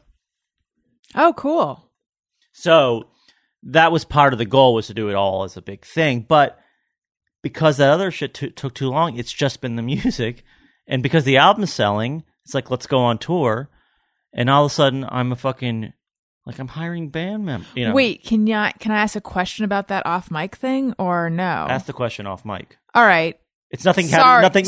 Audience. Nothing that's happened. No, well, that's. I mean, again, I could be here all night talking about it, but I don't consider it a stunt. I consider it, and I would lose the argument probably. But to me, I'm becoming this character. I'm putting out an album, and I'm what I love. Here's what I love in life. I love comedy, and I love bothering people. Is what it basically comes down to. And this, and you know what? There's three. I love comedy, I love music, and I love bothering people. And this was the perfect combination. I'm just bothering there's a lot of people now working. Again, it's self-funded, but I have to pay them. But there's people. I've had meetings down with the fucking business. I have business managers figuring out the economics of the tour and all that. So it's getting a little bit. It really is fascinating because you found a way to solve the conundrum of how do I get to enjoy my passion for bothering people, which you can't do as Ben Hoffman because it's not really socially acceptable. You'd be misconstrued. Totally. But it's so odd is they know it's Ben Hoffman, except the shitty journalists who don't know. And a lot of the people, I do a lot of radio interviews where afterwards they'll be like, so it's kind of half and half. Where they're like, they'll get off the phone and be like, thanks, Wheeler, talk to you soon. And half the time it's like, Ben, love the show.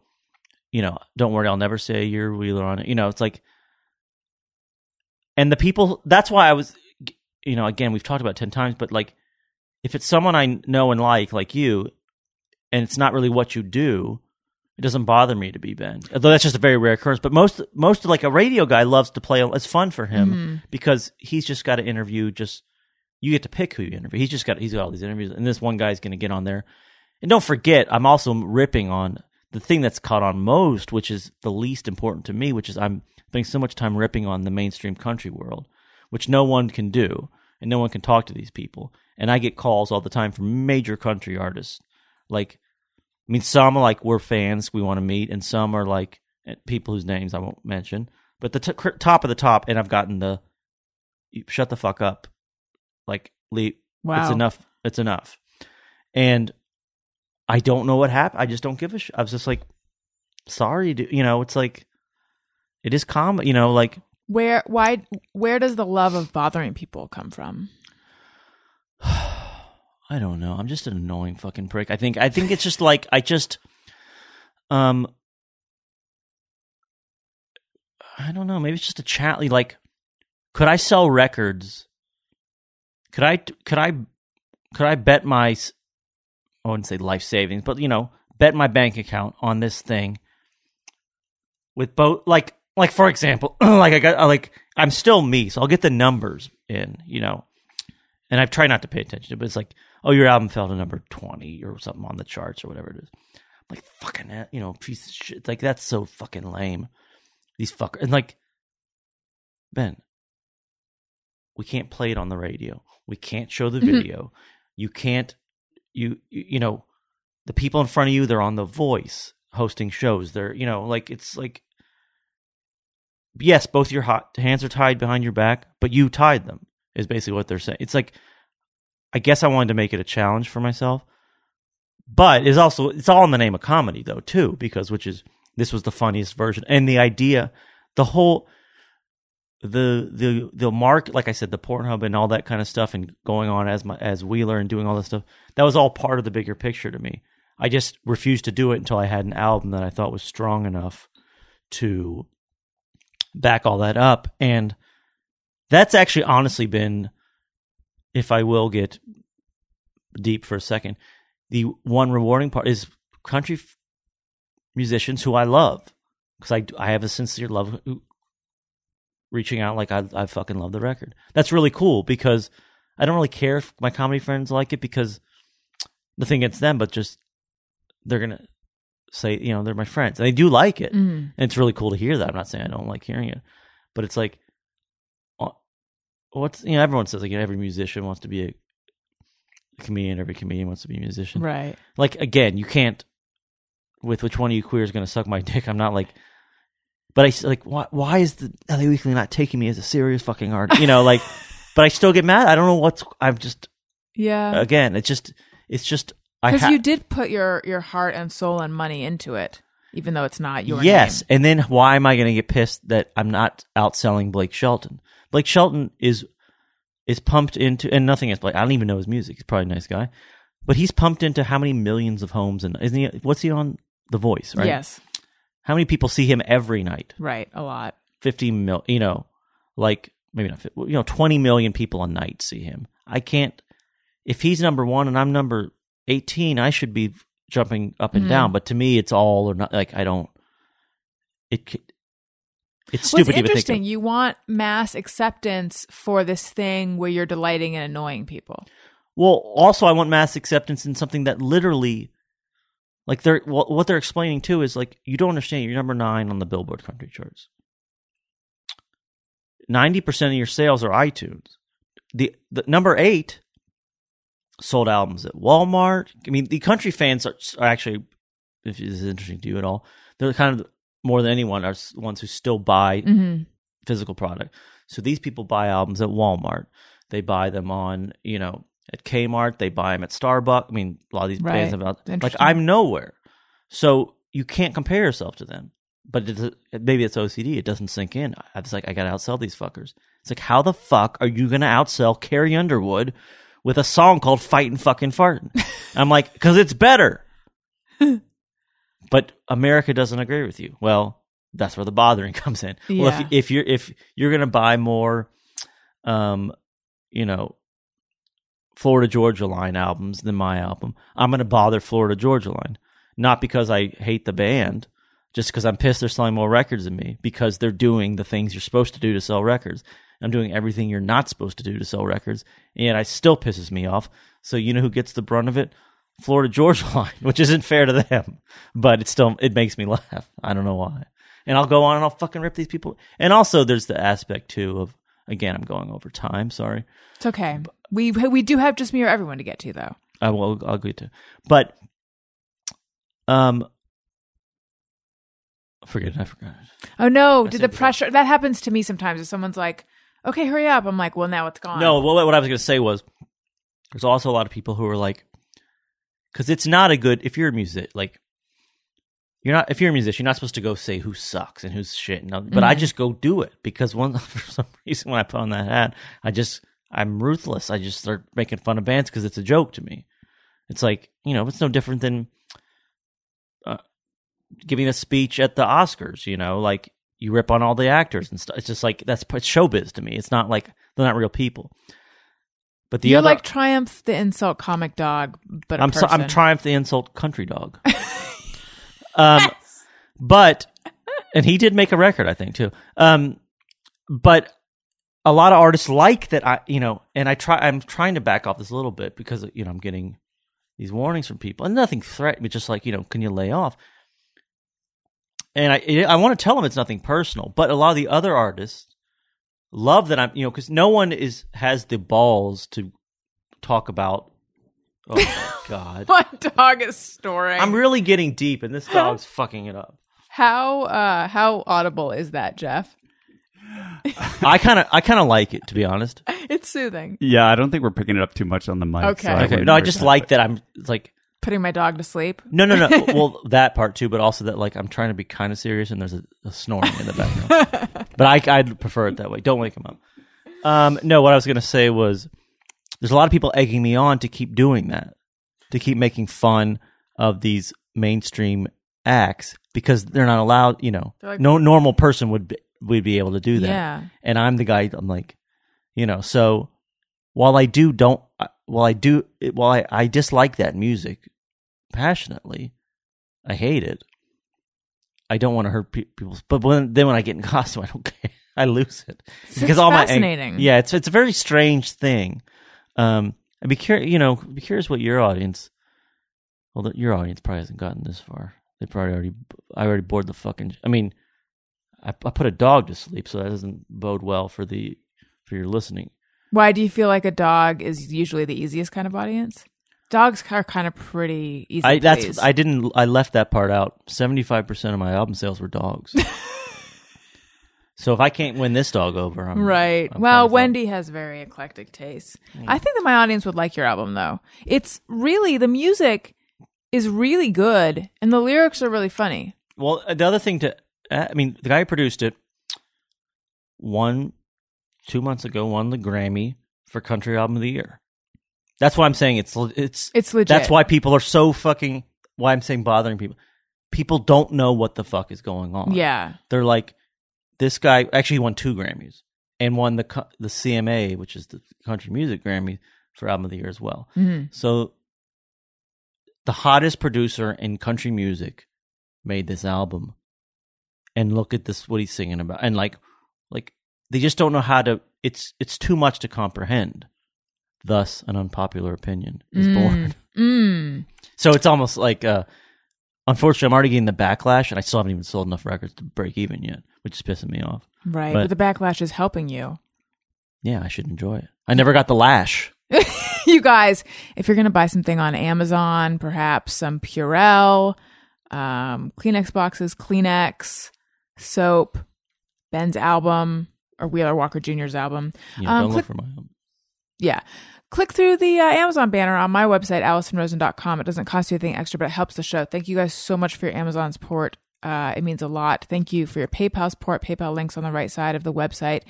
We have t-shirts available. If you go to AllisonRosen.com, click on the store. We also have ringtones available and bonus episodes available. We have everything you need. Let's do just me or everyone. Sometimes I ponder on something I have thought or done. Is it just me or everyone? Okay. Max Householder says, run into someone you know at the store, exchange pleasantries, then awkwardly try to avoid a second meeting in another aisle. I actually, yes, but I find the second meeting is sort of like that thing where you say goodbye to someone and then you end up walking the same direction as them, where you're just like, you can sort of make light of how awkward it is. I would try to avoid the first awkward exchange of pleasantries. Can I reread the beginning of that? Okay. Run into someone you know at the store. Okay, that's the part I thought it was just a stranger. No, you run into someone you know at a store, you exchange pleasantries, and then awkwardly try to avoid a second meeting in another aisle. I'm the person, and I'm not proud of this, because in my dreams, I'm chatty, I speak to all sorts of clerks at stores, and I just spread joy with my general joie de vivre. In reality, if I see someone I know, I'm like, I don't know if I want to say hi to them or not. Yeah. So we know the answer to this question. I'm exactly the same way, which is, there's actually a Mr. Show sketch that I always think of when this subject comes up, which is, have you ever seen this where they say good, they're in a parking lot and they're like, see you later. Oh yeah. And then they walk and their cars are parked next to each other. It's like, oh, anyways, see you, good to see you. And then they go to the gas station and they're like, it happens like 10 times. And like everyone relates to that. Yeah. And it's so fucking awkward. So obviously we know the answer to that one. Right. Heidi says, when home alone and washing dishes, I worry that I will cut myself, bleed to death, and it'll look like I committed suicide. Just me or everyone. I'm always worried about slicing off a finger or something, but I've never had that particular fear of the accidental death looking like suicide. As someone, to go back to something we discussed, I would see someone about, that sounds like OCD to me. That sounds like, honestly, some symptoms of OCD, which is, I'm going to die from doing it's an irrational thought. I'm going to die from doing the dishes. Has it ever well, no. But, just to defend... Look, I believe in therapy for everyone. But the segment is kind of like, here's weird shit that I think, am I alone in this? So it might not be, like, affecting her life. She might just wonder if other people have this concern. But I'm saying, I think we're being honest that we don't have it, and I've never heard. I'm just saying I've never heard of that before. Okay. I'm not saying she needs Heidi, therapy. I'm just stay saying. strong. Yeah, but I'm saying stay well, strong. Here's yeah. a question. I have weird shit pop into my head all the time. The kind of stuff where it's like, am I okay? Like that just popped into my head. And I remember looking up that like the more overtired you are, the more, I think they call it morbid ideation. Like the more sort of flash images of like violent or scary stuff will pop into your head. Because I wish I had a good example, but there's definite stuff where I'm just like... Well, that's the compulsion part of OCD too. But you don't, trust me, you don't have OCD. But yeah, but I think that's just from being tired. Mm-hmm. You know, I just learned... I hope I didn't repeat this on the last podcast. But Michael Jackson, you know why he died, basically? No. Is that, you know, that drug they were giving him. Propofol. Yeah, Propofol, yeah. It gives you the... This is... someone had said, this is not the official word, but this is what I was told, is it puts you to sleep, but you don't actually... Right. Like he had literally it's not gone... restful sleep. Not REM sleep. So he had actually not... That's why he was going so crazy. It's possible hadn't had any good sleep for a long time. Not even had any good sleep. It's saying it's possible he might have gone weeks without sleep. But you don't... But in his brain, he had, because... Right. Obviously, he's the only one who's ever done that. It's like injecting yourself. Obviously, he was having major sleeping issues. I don't know how I got into Michael Jackson, but yes, you can go crazy. I mean, like, he died from not sleeping, right? Which is crazy. But that's only because, in the rare occurrence, you can afford to have a guy inject you with propofol, where it's an issue. Yeah, was he injected with, or did he have an IV going every night? He had that. That's why that doctor had that trial. Yeah, he would come over. That guy would come over and inject him. I think it was. And someone else told me that, you know, he had so much plastic. That's why he also loved plastic surgeries, because they would inject him with that thing. He would go under. Maybe he loved the Versed. What's that? Oh, Versed is the drug usually with anesthesia that they give you before propofol. Look, as someone who's had a fair amount of, what if I said plastic surgery? You'd be like, what? As someone who's been under general anesthesia a fair amount of times, propofol, there's nothing fun about that one. You don't feel it. It just shuts your lights out. Versed is what is like relaxes you. It's a benzodiazepine. And if it were available on the streets, I would be buying it right now. So why? Then it's weird that he wanted the propofol. Right. That's what I'm saying. So he literally just like, I'll bet he was just like, just didn't want to I don't be have to worry. conscious. I don't have to worry about sleep. Just yeah. I'll pay a doctor enough money. He'll inject me with this thing that put me under during surgery, and I'll go out, not realizing that it's not actually sleep. Right. Anyway, did that get off topic? Midazolam. That's the actual name of Versed. Okay. Master Twink says, I always change channels during commercials. 9 times out of 10, I forget to return to the original show and miss the ending. No, I don't really do that. I think because of DVRs, I don't do that. Yeah. But in the old days, probably. Okay. Night Cloud says, occasionally I go really, really deep into someone's media, and they mean social media, then feel really, really creepy.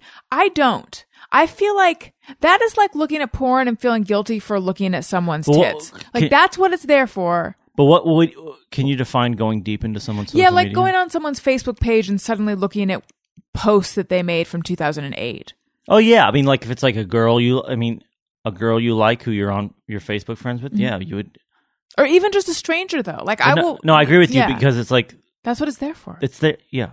Then it would disappear after. It would be Snapchat. It would disappear after. That's why it's. So people like it. So you can go, what's going on here? And you go down the whole thing. But I have encountered that frequently where people do feel weird about having been on your page or on your this or on your that. Like I know that I used to write, I had a blog many years ago. I still do. Well, I still do. It's part of my website. But I used to write on it all the time. And a friend that I worked with felt uncomfortable letting me know that he had been reading my blog, which I thought was weird because it's like, that's what it's there for. Yeah, well, that's why I'm writing it. You should feel bad that you haven't told me. Yeah. That's what you should have said. Yeah. I mean, I wish but I had. Also, I think the fear too is like she goes to, like going way back on someone's Facebook feed and then like accidentally clicking like. That is always my fear. That's a rational fear. Yeah. It is a rational fear. To me, yeah. Because okay. if some, yes. Particularly as a married woman, I shouldn't even admit this, but I will. That makes me want to hear it all the more. Okay, so the guy that I lost my virginity to, I'm not proud of how he acted. I was obsessed with him for years. What age are we talking I was about? 20 and a half. Okay. But he and I sort of dated on and off. And This that's is Orange actually County. This was Orange County. That's actually what got me into therapy. Was everyone around me, and including me, was like, "This is not healthy. The way that you're like pretty much not being treated well." And by the way, it wasn't like he was treating me terribly, like he was an abusive boyfriend or anything like that. It was just that to him, this was just a casual thing, and to me, this was a relationship. And I just didn't understand the fundamentals. You didn't get it at that age. I didn't. No, I didn't know how to date. I didn't know how any of this worked. I was just like, he likes me enough to want to hook up with me. He must really like me. None of his behavior makes sense, though. I don't get it, and I'm fascinated, and I'm going to make my whole life about this, and I can't think about anything else, and I can't talk about anything else. And I mean, it was like I was... Which, by the way, happens at 40, 50, 60, 70. It happens with everyone, but go on. I was in so deep, yeah. So, and that's what I ended up going to therapy to sort of try to figure that out. But anyway, and by the way, like I would call his house and I would leave messages, even though he had stopped calling me back. I feel like for so long after he and I were done. What did you try to learn? Well, like what was the therapy? Just because you couldn't. I mean, like, did it help at all? It did. I would think that'd be helpful because that's a thing that therapists are used to, I would assume. Yeah, I was in college, and it was at the college counseling center. And I had to fill out this inventory, and I remember, and it was like, "Why are you here?" And I just wrote, "I'm in a relationship that I don't think is healthy, and I'm having trouble getting out of it." And then she became my therapist. She was just doing I don't know why she was working at the counseling center, because she also had a private practice, but she became my therapist for years and years after that. I wish I could remember what I got to the root of. But she was helpful. She was. I mean, I know that one thing she said is, "I want you to think about why you feel like this is all you deserve." And I wanted to be like, because this is all I've ever had. I was a large gal and not confident. Well, I think. And I did not feel like I had I'm talking to you at 20, but also like, yeah, I didn't feel like I had any also agency like, but it's also over my life. But it's also just the oldest story. I mean, it happens to everyone all the time. Yes. It's just the oldest story in the book. Yeah, I mean, I feel like as you get older, you learn ways to manage things so that you don't become so dependent and vulnerable on someone, because being that dependent and vulnerable does not make you more attractive to them at all. Sometimes I think that you learn how to be better in a relationship. Sometimes I think, or you just meet the right person and you aren't triggered in the same way. Like that, I was such a floppy, weak-willed. Do you think it's because it was the first person who gave Yes. you attention? Yes. And sex, I guess, to be so blunt. Yes, all of that. But I also was really taken with him, and he was older, and he was cute, and he played in a band, and he was really funny.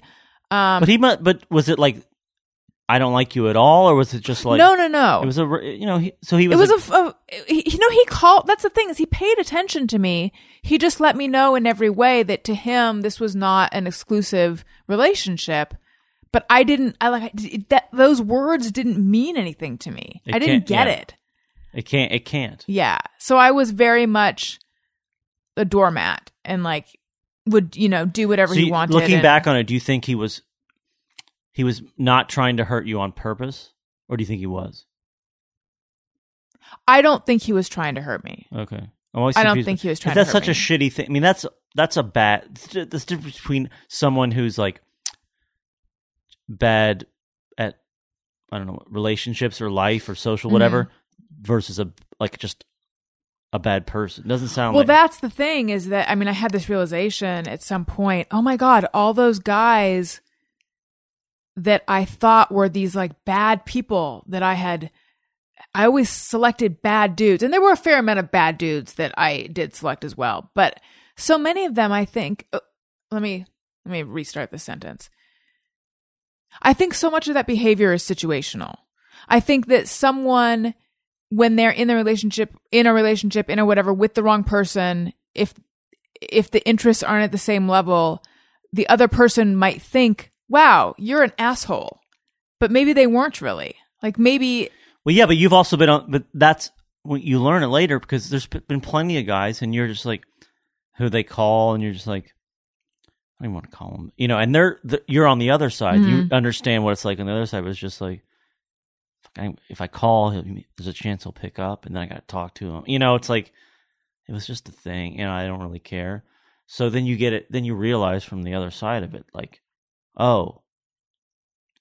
They just weren't, he's the Allison on this one. It's that he's just not that into you thing. Exactly. Which, it really, and I had Greg Barron on the show, and we talked about it, he wrote that book. It was such an eye-opening way of looking at things. Like, oh, maybe they're not, horrendous, toxic assholes. Maybe it's just that they weren't that into me. That was a whole new way of looking at it. Yeah, that's a good breakthrough. Mm-hmm. I don't know that guy, but someone, who was that told me a story that he was on, actually I'm not going to tell the story because it might not be true, but it's too late, I'm going to tell it. But he was on Oprah, and I mean, obviously at that time, getting on Oprah's, that's like 12 Tonight shows. It's like a commercial break. She's like, you're going to be a billionaire. Or something. I heard that's like a kind of... That sounds... It sounds like, I think it's an urban myth maybe that's just kind of been passed around. Like, that people talk about, because all my friends who are in TV or movies, whatever, it's like, every time someone's like, they have a pilot or something, like, you're going to be, you're going to make them 10 million. They use that as the example, I think. Right. I'm sure you made a ton off that. Yeah, I think so. Thing, but, I doubt it was $1 billion. I doubt it was $1 billion. Yeah. So anyway, all of this was leading to the fact that I don't want to admit that occasionally I'll be like, oh God, what if anyone in their orbit listens to this? Well, it's too late now. You got to say it. So lo and behold, because I thought that he was just this sort of confirmed bachelor, even though he was only 27 at the time. So, but I think the difference between 27 and 20 is a lot, though. Yeah, I was 19 when I met him. 19 and 20, that's a lot. So he was 27, and I thought that he was just this confirmed bachelor, going to date a lot of women. He ended up married to the girl that he dated right after me / at the same time as me. Isn't that crazy? To me, that was crazy. It's crazy, but does it help his argument? Which argument? His argument was he just didn't want to be in a relationship.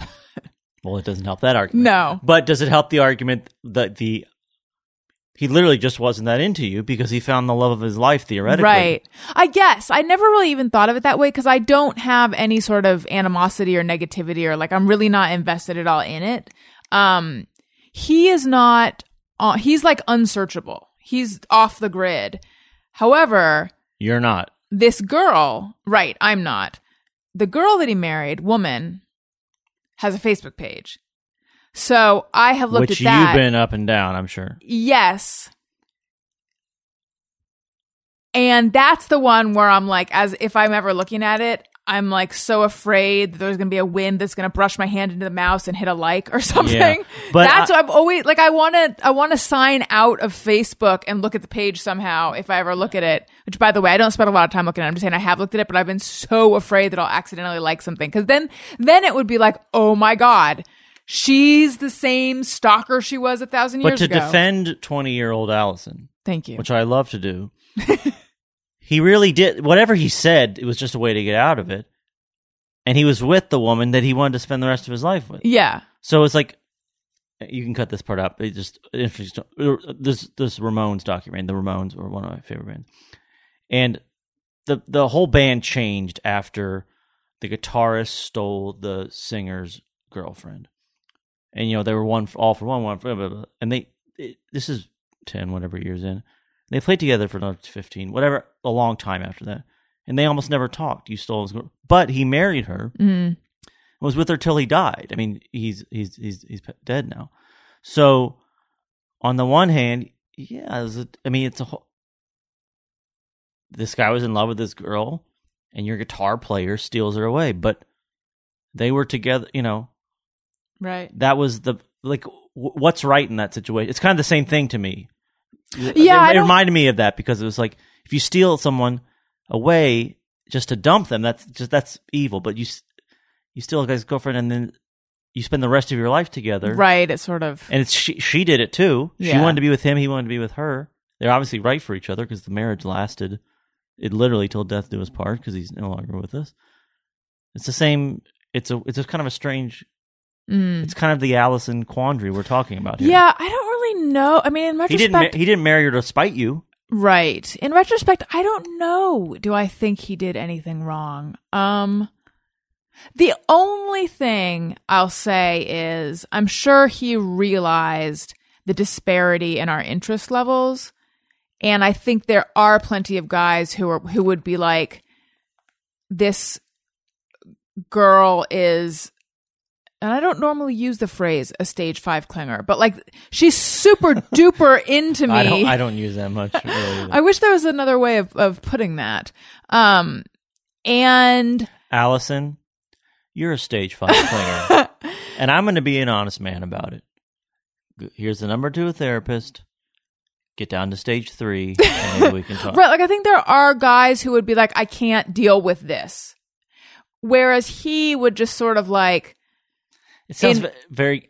He would come and go quite a bit, but he definitely was like showing interest enough that it kept me hooked into the relationship, always expecting it or wanting it to turn into more. I'm also reading too much into it, but he's.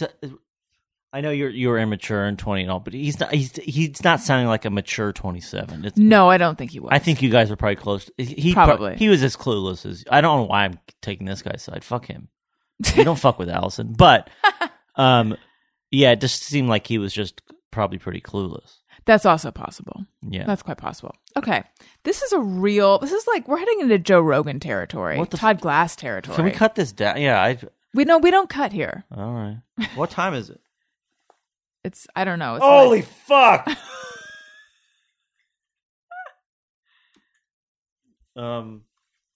Jesus Christ. Okay, Eric Olson says, when I see a couple who are very different in height, my mind instantly tries to figure out how that works in the bedroom. Not necessarily. Unless it's crazy. I will remember that girl Shaq was dating? Mm-mm. Shaq had like a girlfriend who was like unless it's ridiculous, like 7.5 feet and 4 feet, right. Something like that. I'll think about it, but for the most part, the genitalia, but they can always figure it out. Yeah. When I see women Guys who will figure it are out. tiny, like 5'1", 85 pounds or something, they probably weigh more than that. But when I see these tiny, tiny, tiny little women with normal size, average size men, I do think like, don't they get crushed? Or how does that work? Well, you know what? You know what is something that happens. Is I know this if you're a large man and a very small woman and you get pregnant, well, you usually have to have a C-section because it can't come out. I can't tell if you're being serious or not. I've heard that before, like from doctors. Like petite women are more apt to have C-sections because it's harder. Petite women who are with really large, because they're going to have a large baby. Yeah, I mean, like if you're 5. I mean, there's no rules to it. There's not like if you're a small woman with a big guy, you have to have a C-section. But if the baby is more on the bigger side, yeah, Shaq side, it's also kind of makes sense. Like if it's more on the Shaq's, I don't think that they had babies, but if it's on the Shaq size and you're 4'11", yeah, that ain't gonna work. No, it's gonna be uncomfortable. Uncomfortable is putting it politely. Perhaps. And finally, I would call it a vagina buster. Demian Cordova says, when making a sandwich with end slices, I put crust side on the inside to make it seem like regular slices. I'm going to have to read that. Can I seriously read it? I don't understand. Yes, I will star it so you know which one it is. Look, I think I've made my feelings about bread clear. I only eat bread when I'm in denial, when I've found it. Like the leftover parts of Daniel's sandwich maybe sometimes, or bread and butter at a restaurant when I'm on carbs. But the last time I made a sandwich was so long ago, I don't know. I'm okay with the crust slices though, but in general I find that you just eat those with, I can't believe it's not butter. And I know getting through this would help us to get us, down to under 4 hours, but I still understand it. You don't understand? Making a sandwich. Hold on, let me read it again. I'm a visual learner, not an auditory learner. I learned that earlier. I have to see it. Well, making a sandwich with end slices, put crust. Oh, I know. I get it. I mean, it's not crazy. There's a sandwich place I like, and it always hurts the top of my mouth. The bread is too crusty. And then my friend was like, turn it inside out? No, he goes, just turn it upside down. Oh. And I've been eating those sandwiches like you wouldn't believe. It solved everything. How's the bottom of your mouth? Well, in the bottom of your mouth, I got a tongue. Your tongue. So it kind of changed your life. I want to say it changed my life, but certainly changed my relationship to sandwiches. What is this sandwich place? It's a place in the Grove, because I was working at CBS for a while on a show, and they would all go pick up sandwiches there.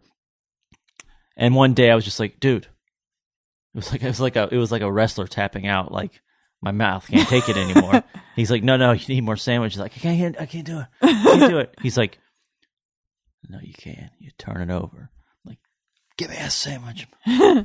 But yeah, that's if I can leave you with anything, please.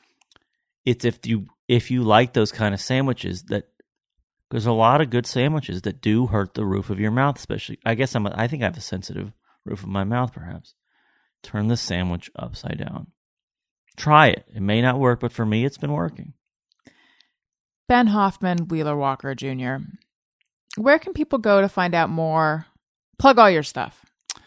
All right. When's this coming? You don't have to tell me. I don't know exactly, but in the next 2 weeks. Okay. Tour dates. Well, I'm not going to say tour starts Monday, because who knows? Right. But go to wheelerwalkerjr.com for tour dates. Buy my album on iTunes. Buy my album on Amazon. What's your thing? What code should they put in? Oh, just go to AllisonRosen.com and click through the Amazon banner there. Amazon. I'm going to say something. Despite all the bannings of my album everywhere, iTunes and Amazon have been really good to me, and not, put it on the chart. Obviously they have to put an asterisk on because the album's called Redneck Shit. Right. They have to put an asterisk over the I, or two S asterisk T. Other than that, they've been really good about giving a good placement and putting it out there and stuff. So it is a new world where podcast is probably the best example of all, where it's just like there's nothing between. Listen, I've gotten the weird email of like, I don't have a credit card. How do I find? Because you can't really find it in that many stores. But anyway, let me get back to my plugs. But anyway, iTunes and Amazon is the place to buy the Wheeler Walker Jr. album, Redneck Shit, and it's Wheeler Walker Jr. on Twitter and Facebook and Instagram and the website, and send me your tits on Snapchat. Your Wheeler Walker Jr. on Snapchat. Don't actually send them to me, but also please don't. But don't send me your dick. Yes. Which, by the way, when I say that, is the surest way to get dick. Right. It's yeah. It's ill thought out. You guys, follow me on Twitter at Allison Rosen. If you like what you're hearing, subscribe. iTunes.com/Allison Rosen. I'm on Facebook, YouTube. I'm on Snapchat as Allison Rosen BFF. Oh, you're on it too. I am. God, yeah. I'm scared to add you, because for all I know, you'll just be like, hey, and I'll write back, drop them out, and I'll be like, oh fuck, I did it to a friend. Well, even if you write back, drop them out, I'm not going to send them. No, but like I've done that to actually friends, like drop them out. They're just like, Ben, shut up. And I was like, oh, hey. Jeff, where should we go to find you? You can find me on Facebook and Twitter at Colonel Jeff Fox, not on Snapchat. Don't send me your dick. Where's again? This will never end. But Colonel from where? Okay, because I'm I'm trying to become a. There's a thing in Kentucky where you can become an official colonel. Kentucky colonel. Yeah, and I'm in the process of becoming a Kentucky colonel. This album has not helped the process, of course, but I think it's going to happen this year. I think. Oh. So I'm going to be an actual. Come back. Let us know about. Do you guys ever do any? Can you live stream the ceremony? I've already been told there's no ceremony and no one. For you, I would. Listeners, thank you so much for listening. Ben, thank you for doing the show. This was awesome. I love you all. Goodbye. Hey, do you know about the Allison Rosen show?